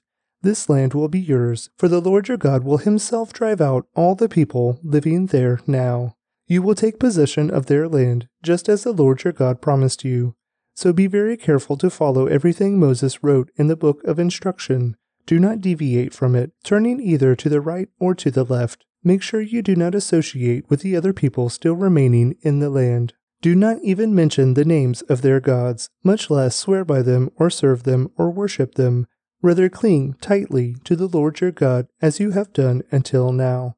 For the Lord has driven out great and powerful nations for you, and no one has yet been able to defeat you. Each one of you will put to flight 1,000 of the enemy, for the Lord your God fights for you, just as he has promised. So be very careful to love the Lord your God. But if you turn away from him and cling to the customs of the survivors of these nations remaining among you, and if you intermarry with them, then know for certain that the Lord your God will no longer drive them out of your land. Instead, they will be a snare and a trap to you, a whip for your backs, and thorny brambles in your eyes. And you will vanish from this good land the Lord your God has given you. Soon I will die, going the way of everything on earth. Deep in your hearts you know that every promise of the Lord your God has come true. Not a single one has failed. But as surely as the Lord your God has given you the good things he promised, he will also bring disaster on you if you disobey him. He will completely destroy you from this good land he has given you. If you break the covenant of the Lord your God by worshiping and serving other gods, his anger will burn against you, and you will quickly vanish from the good land he has given you. Joshua 24. Then Joshua summoned all the tribes of Israel to Shechem, including the elders, leaders, judges, and officers. So they came and presented themselves to God. Joshua said to the people, "This is what the Lord, the God of Israel, says. Long ago, your ancestors, including Terah, the father of Abraham and Nahor, lived beyond the Euphrates River, and they worshipped other gods. But I took your ancestor Abraham from the land beyond the Euphrates and led him into the land of Canaan. I gave him many descendants through his son Isaac. To Isaac I gave Jacob and Esau. To Esau I gave the mountains of Seir, while Jacob and his children went down into Egypt. Then I sent Moses and Aaron, and I brought terrible plagues on Egypt, and afterward I brought you out as a free people. But when your ancestors arrived at the Red Sea, the Egyptians chased after you with chariots and charioteers. When your ancestors cried out to the Lord, I put darkness between you and the Egyptians. I brought the sea crashing down on the Egyptians, drowning them. With your very own eyes you saw what I did.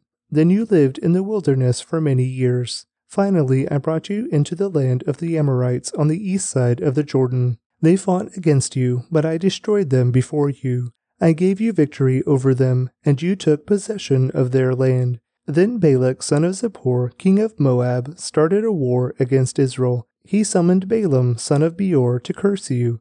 But I would not listen to him. Instead, I made Balaam bless you, and so I rescued you from Balak. When you crossed the Jordan River and came to Jericho, the men of Jericho fought against you, as did the Amorites, the Perizzites, the Canaanites, the Hittites, the Girgashites, the Hivites, and the Jebusites. But I gave you victory over them. I sent terror ahead of you to drive out the 2 kings of the Amorites.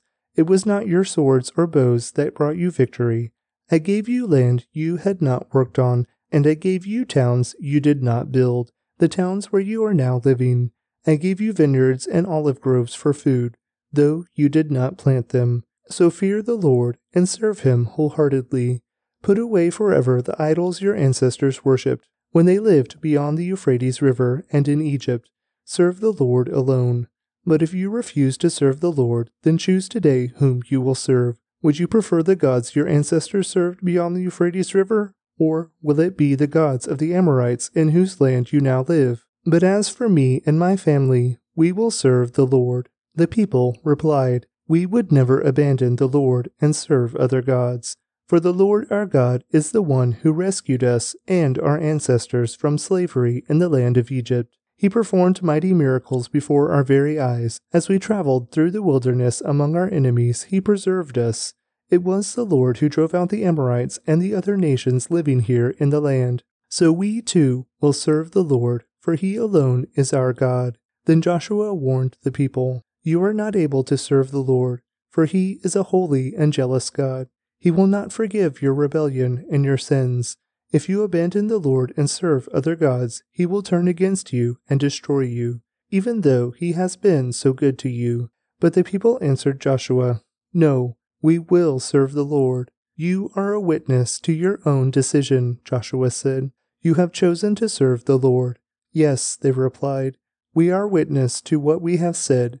"All right then," Joshua said, "destroy the idols among you and turn your hearts to the Lord, the God of Israel." The people said to Joshua, "We will serve the Lord our God. We will obey him alone." So Joshua made a covenant with the people that day at Shechem, committing them to follow the decrees and regulations of the Lord. Joshua recorded these things in the book of God's instructions. As a reminder of their agreement, he took a huge stone and rolled it beneath the terebinth tree beside the tabernacle of the Lord. Joshua said to all the people, "This stone has heard everything the Lord said to us.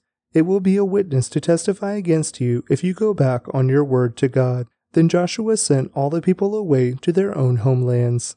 After this, Joshua, son of Nun, the servant of the Lord, died at the age of 110. They buried him in the land he had been allocated at Timnath-serah, in the hill country of Ephraim, north of Mount Gash. The people of Israel served the Lord throughout the lifetime of Joshua and of the elders who outlived him, those who had personally experienced all that the Lord had done for Israel. The bones of Joseph, which the Israelites had brought along with them when they left Egypt, were buried at Shechem, in the plot of land Jacob had bought from the sons of Hamor for 100 pieces of silver. This land was located in the territory allotted to the descendants of Joseph. Eleazar, son of Aaron, also died. He was buried in the hill country of Ephraim, in the town of Gibeah, which had been given to his son Phinehas. Judges 1.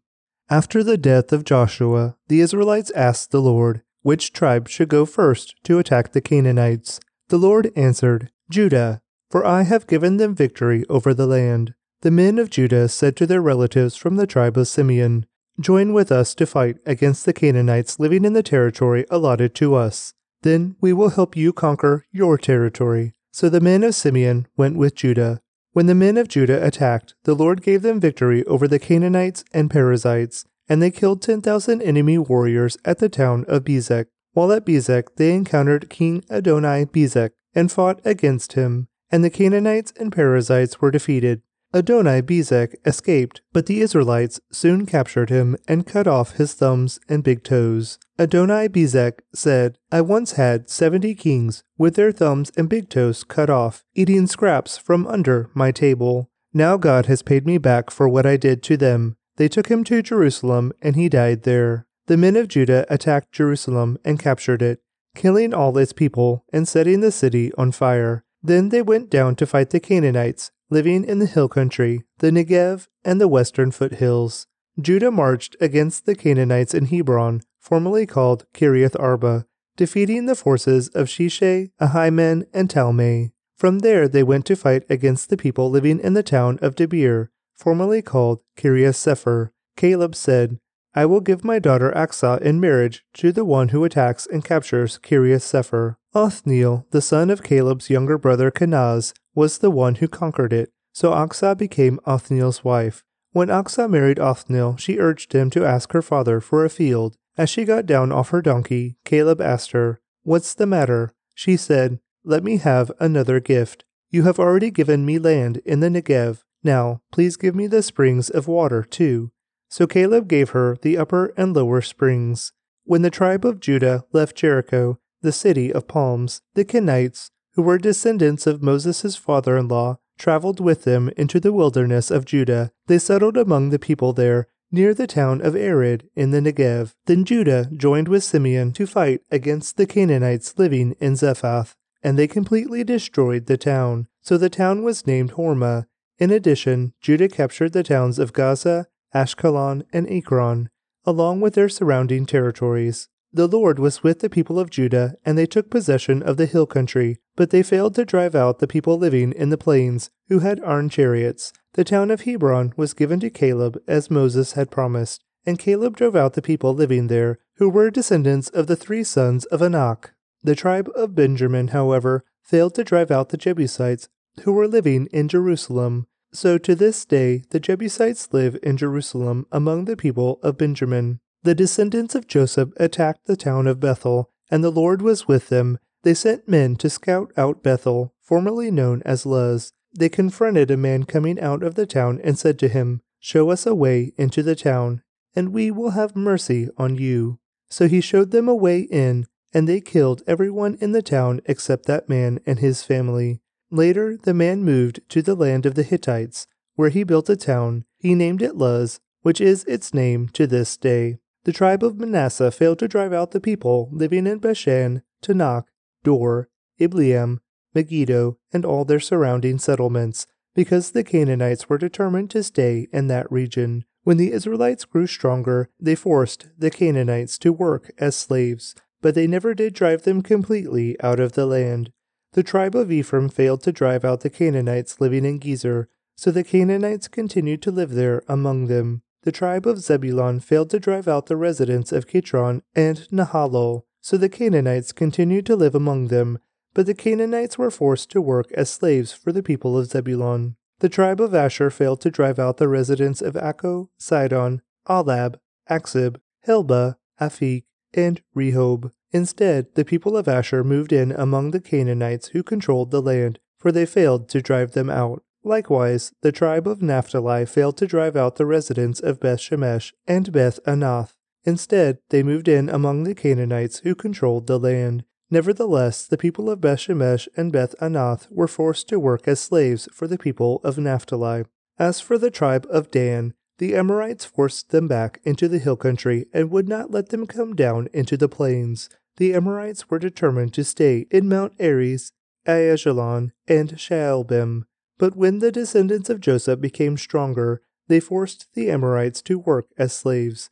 The boundary of the Amorites ran from Scorpion Pass to Selah, and continued upward from there. Judges 2.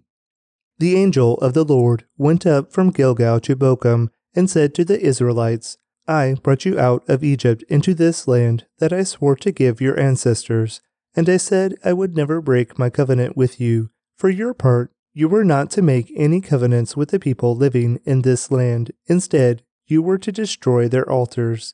But you disobeyed my command. Why did you do this? So now I declare that I will no longer drive out the people living in your land. They will be thorns in your sides, and their gods will be a constant temptation to you." When the angel of the Lord finished speaking to all the Israelites, the people wept loudly. So they called the place Bochum, which means weeping, and they offered sacrifices there to the Lord. After Joshua sent the people away, each of the tribes left to take possession of the land allotted to them, and the Israelites served the Lord throughout the lifetime of Joshua and the leaders who outlived him, those who had seen all the great things the Lord had done for Israel.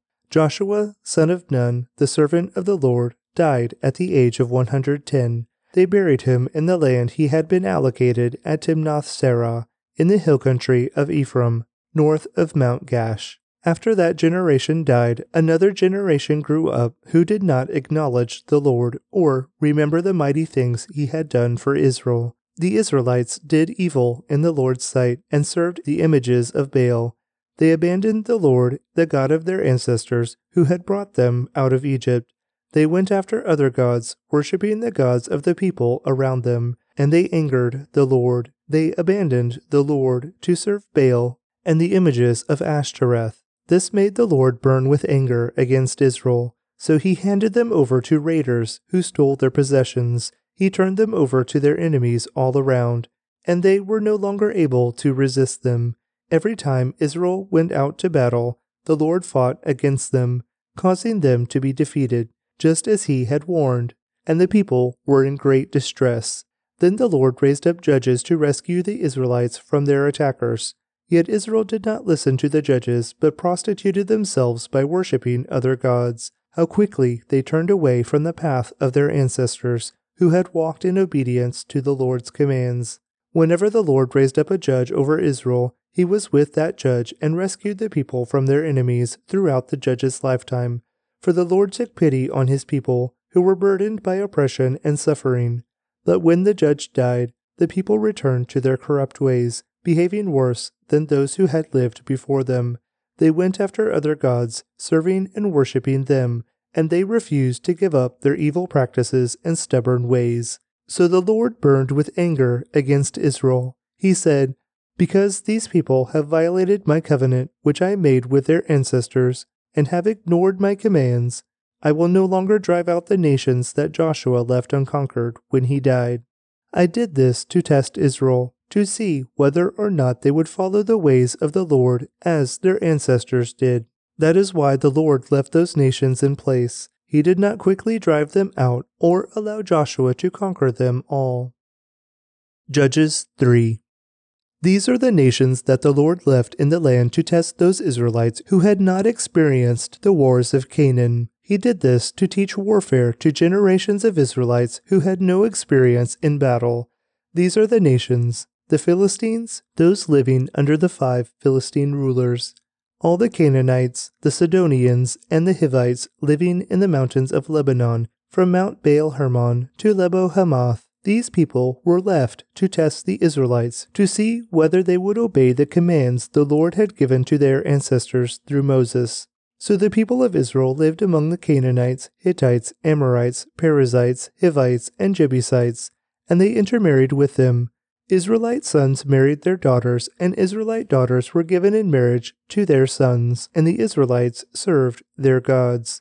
The Israelites did evil in the Lord's sight. They forgot about the Lord their God, and served the images of Baal and the Asherah poles. Then the Lord burned with anger against Israel, and he turned them over to King Cushan-Rishathaim of Aram-Naharaim. And the Israelites served Cushan-Rishathaim for 8 years. But when the people of Israel cried out to the Lord for help, the Lord raised up a rescuer to save them. His name was Othniel, the son of Caleb's younger brother Kenaz. The Spirit of the Lord came upon him, and he became Israel's judge. He went to war against King Cushan-Rishathaim of Aram, and the Lord gave Othniel victory over him. So there was peace in the land for 40 years. Then Othniel, son of Kenaz, died. Once again the Israelites did evil in the Lord's sight, and the Lord gave King Eglon of Moab control over Israel because of their evil. Eglon enlisted the Ammonites and Amalekites as allies, and then he went out and defeated Israel, taking possession of Jericho, the city of palms. And the Israelites served Eglon of Moab for 18 years. But when the people of Israel cried out to the Lord for help, the Lord again raised up a rescuer to save them. His name was Ehud, son of Gera, a left-handed man of the tribe of Benjamin. The Israelites sent Ehud to deliver their tribute of money to King Eglon of Moab. So Ehud made a double-edged dagger that was about a foot long, and he strapped it to his right thigh, keeping it hidden under his clothing. He brought the tribute money to Eglon, who was very fat. After delivering the payment, Ehud started home with those who had helped carry the tribute. But when he had reached the stone idols near Gilgal, he turned back. He came to Eglon and said, "I have a secret message for you." So the king commanded his servants, "Be quiet," and he sent them all out of the room. Ehud walked over to Eglon, who was sitting alone in a cool upstairs room, and Ehud said, "I have a message from God for you." As King Eglon rose from his seat, Ehud reached with his left hand, pulled out the dagger strapped to his right thigh, and plunged it into the king's belly. The dagger went so deep that the handle disappeared beneath the king's fat. So Ehud did not pull out the dagger, and the king's bowels emptied. Then Ehud closed and locked the doors of the room and escaped down the latrine. After Ehud was gone, the king's servants returned and found the doors to the upstairs room locked. They thought he might be using the latrine in the room, so they waited. But when the king didn't come out after a long delay, they became concerned and got a key. And when they opened the doors, they found their master dead on the floor. While the servants were waiting, Ehud escaped, passing the stone idols on his way to Sierra. When he arrived in the hill country of Ephraim, Ehud sounded a call to arms. Then he led a band of Israelites down from the hills. "Follow me," he said, "for the Lord has given you victory over Moab, your enemy." So they followed him, and the Israelites took control of the shallow crossings of the Jordan River, across from Moab, preventing anyone from crossing. They attacked the Moabites and killed about 10,000 of their strongest and most able-bodied warriors. Not one of them escaped. So Moab was conquered by Israel that day, and there was peace in the land for 80 years. After Ehud, Shamgar, son of Anath, rescued Israel. He once killed 600 Philistines with an ox goad. Psalm 64. For the choir director, a psalm of David. O God, listen to my complaint. Protect my life from my enemies' threats. Hide me from the plots of this evil mob, from this gang of wrongdoers. They sharpen their tongues like swords and aim their bitter words like arrows. They shoot from ambush at the innocent, attacking suddenly and fearlessly. They encourage each other to do evil and plan how to set their traps in secret. Who will ever notice, they ask. As they plot their crimes, they say, we have devised the perfect plan. Yes, the human heart and mind are cunning, but God himself will shoot them with his arrows, suddenly striking them down. Their own tongues will ruin them, and all who see them will shake their heads in scorn. Then everyone will be afraid. They will proclaim the mighty acts of God and realize all the amazing things he does. The godly will rejoice in the Lord and find shelter in him, and those who do what is right will praise him. Psalm 65. For the choir director, a song, a psalm of David. What mighty praise, O God, belongs to you in Zion. We will fulfill our vows to you, for you answer our prayers. All of us must come to you. Though we are overwhelmed by our sins, you forgive them all. What joy for those you choose to bring near, those who live in your holy courts. What festivities await us inside your holy temple. You faithfully answer our prayers with awesome deeds, O God our Savior. You are the hope of everyone on earth, even those who sail on distant seas. You formed the mountains by your power, and armed yourself with mighty strength. You quieted the raging oceans with their pounding waves, and silenced the shouting of the nations. Those who live at the ends of the earth stand in awe of your wonders. From where the sun rises to where it sets, you inspire shouts of joy. You take care of the earth and water it, making it rich and fertile. The river of God has plenty of water. It provides a bountiful harvest of grain, for you have ordered it so. You drench the plowed ground with rain, melting the clods and leveling the ridges. You soften the earth with showers and bless its abundant crops.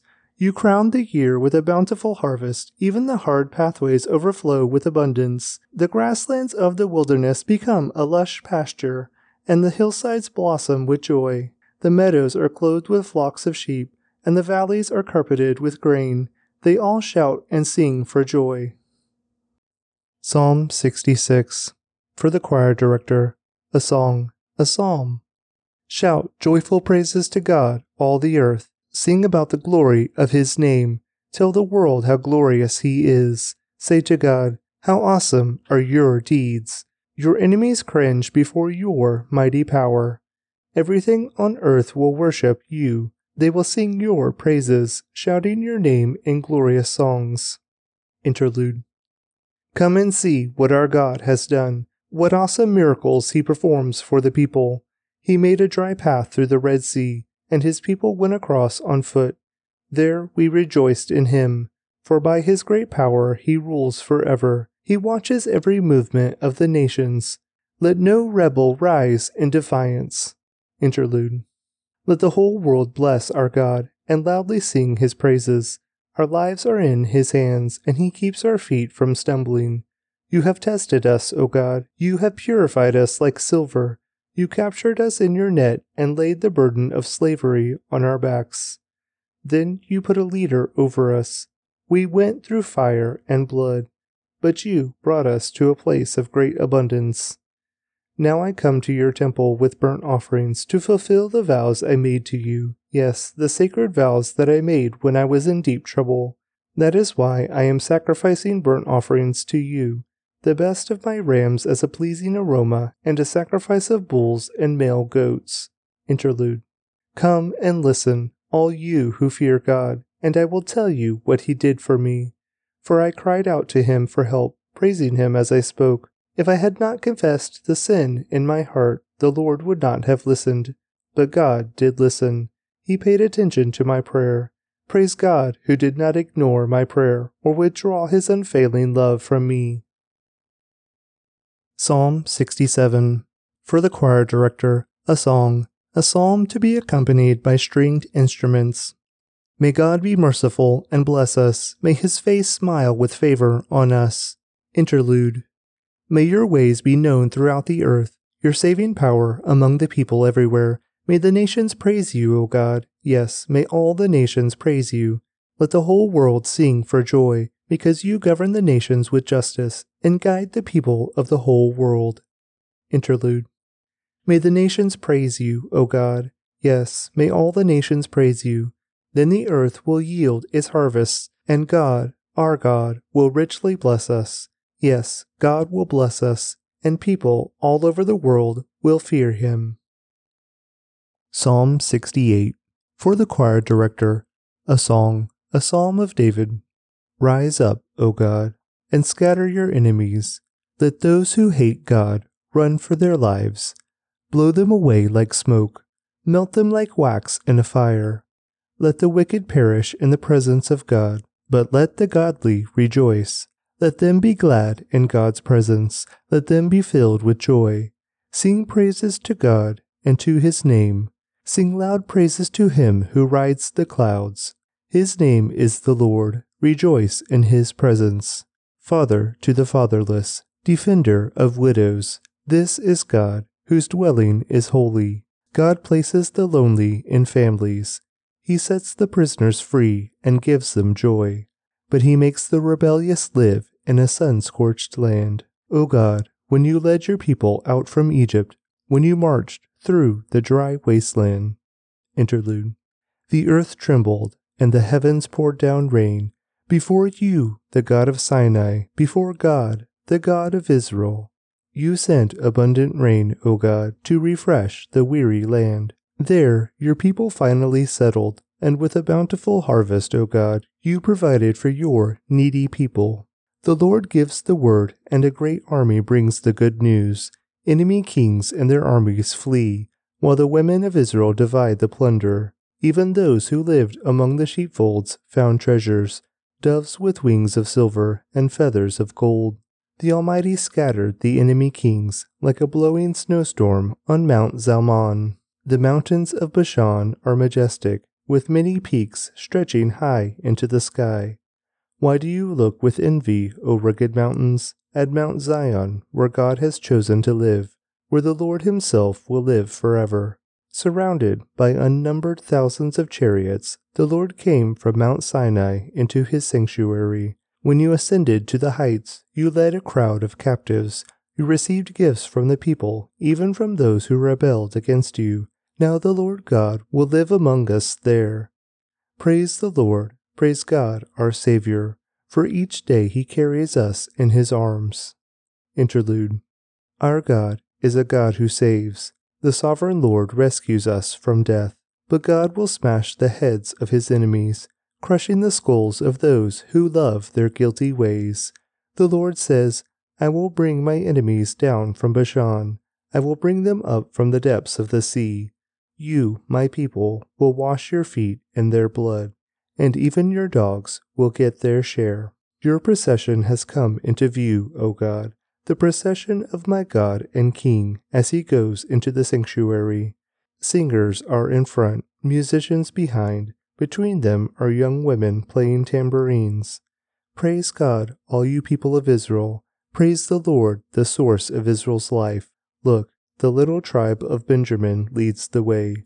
Then comes a great throng of rulers from Judah, and all the rulers of Zebulun and Naphtali.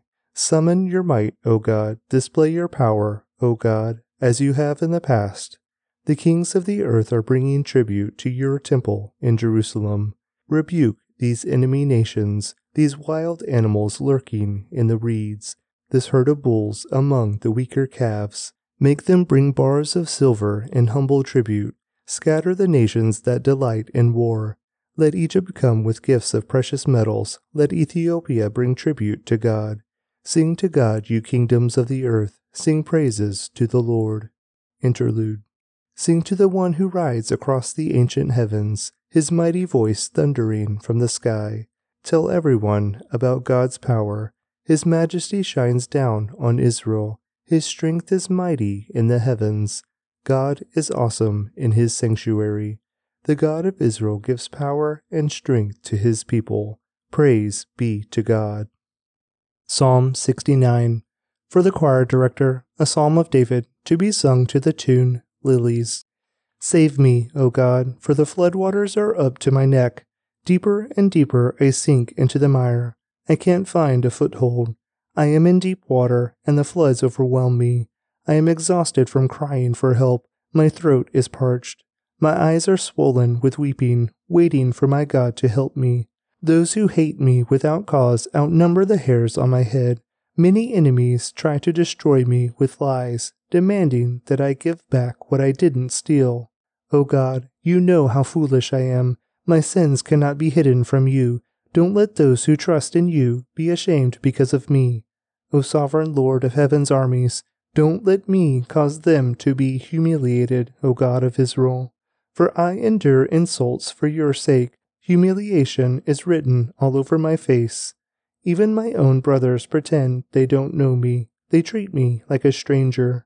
Passion for your house has consumed me, and the insults of those who insult you have fallen on me.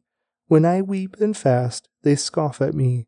When I dress in burlap to show sorrow, they make fun of me. I am the favorite topic of town gossip, and all the drunks sing about me. But I keep praying to you, Lord, hoping this time you will show me favor. In your unfailing love, O God, answer my prayer with your sure salvation. Rescue me from the mud. Don't let me sink any deeper. Save me from those who hate me and pull me from these deep waters. Don't let the floods overwhelm me, or the deep waters swallow me, or the pit of death devour me. Answer my prayers, O Lord, for your unfailing love is wonderful. Take care of me, for your mercy is so plentiful. Don't hide from your servant. Answer me quickly, for I am in deep trouble. Come and redeem me, free me from my enemies. You know of my shame, scorn, and disgrace. You see all that my enemies are doing. Their insults have broken my heart, and I am in despair. If only one person would show some pity, if only one would turn and comfort me. But instead, they give me poison for food. They offer me sour wine for my thirst. Let the bountiful table set before them become a snare, and their prosperity become a trap. Let their eyes go blind so they cannot see, and make their bodies shake continually. Pour out your fury on them, consume them with your burning anger. Let their homes become desolate, and their tents be deserted. To the one you have punished, they add insult to injury. They add to the pain of those you have hurt. Pile their sins up high, and don't let them go free. Erase their names from the book of life. Don't let them be counted among the righteous. I am suffering and in pain. Rescue me, O God, by your saving power. Then I will praise God's name with singing, and I will honor him with thanksgiving. For this will please the Lord more than sacrificing cattle, more than presenting a bull with its horns and hooves. The humble will see their God at work and be glad. Let all who seek God's help be encouraged. For the Lord hears the cries of the needy. He does not despise his imprisoned people. Praise him, O heavens and earth, the seas and all that move in them. For God will save Jerusalem and rebuild the towns of Judah. His people will live there and settle in their own land. The descendants of those who obey him will inherit the land, and those who love him will live there in safety. Psalm 70. For the choir director, a psalm of David, asking God to remember him. Please, God, rescue me. Come quickly, Lord, and help me. May those who try to kill me be humiliated and put to shame. May those who take delight in my trouble be turned back in disgrace. Let them be horrified by their shame, for they said, "Aha, we've got him now." But may all who search for you be filled with joy and gladness in you.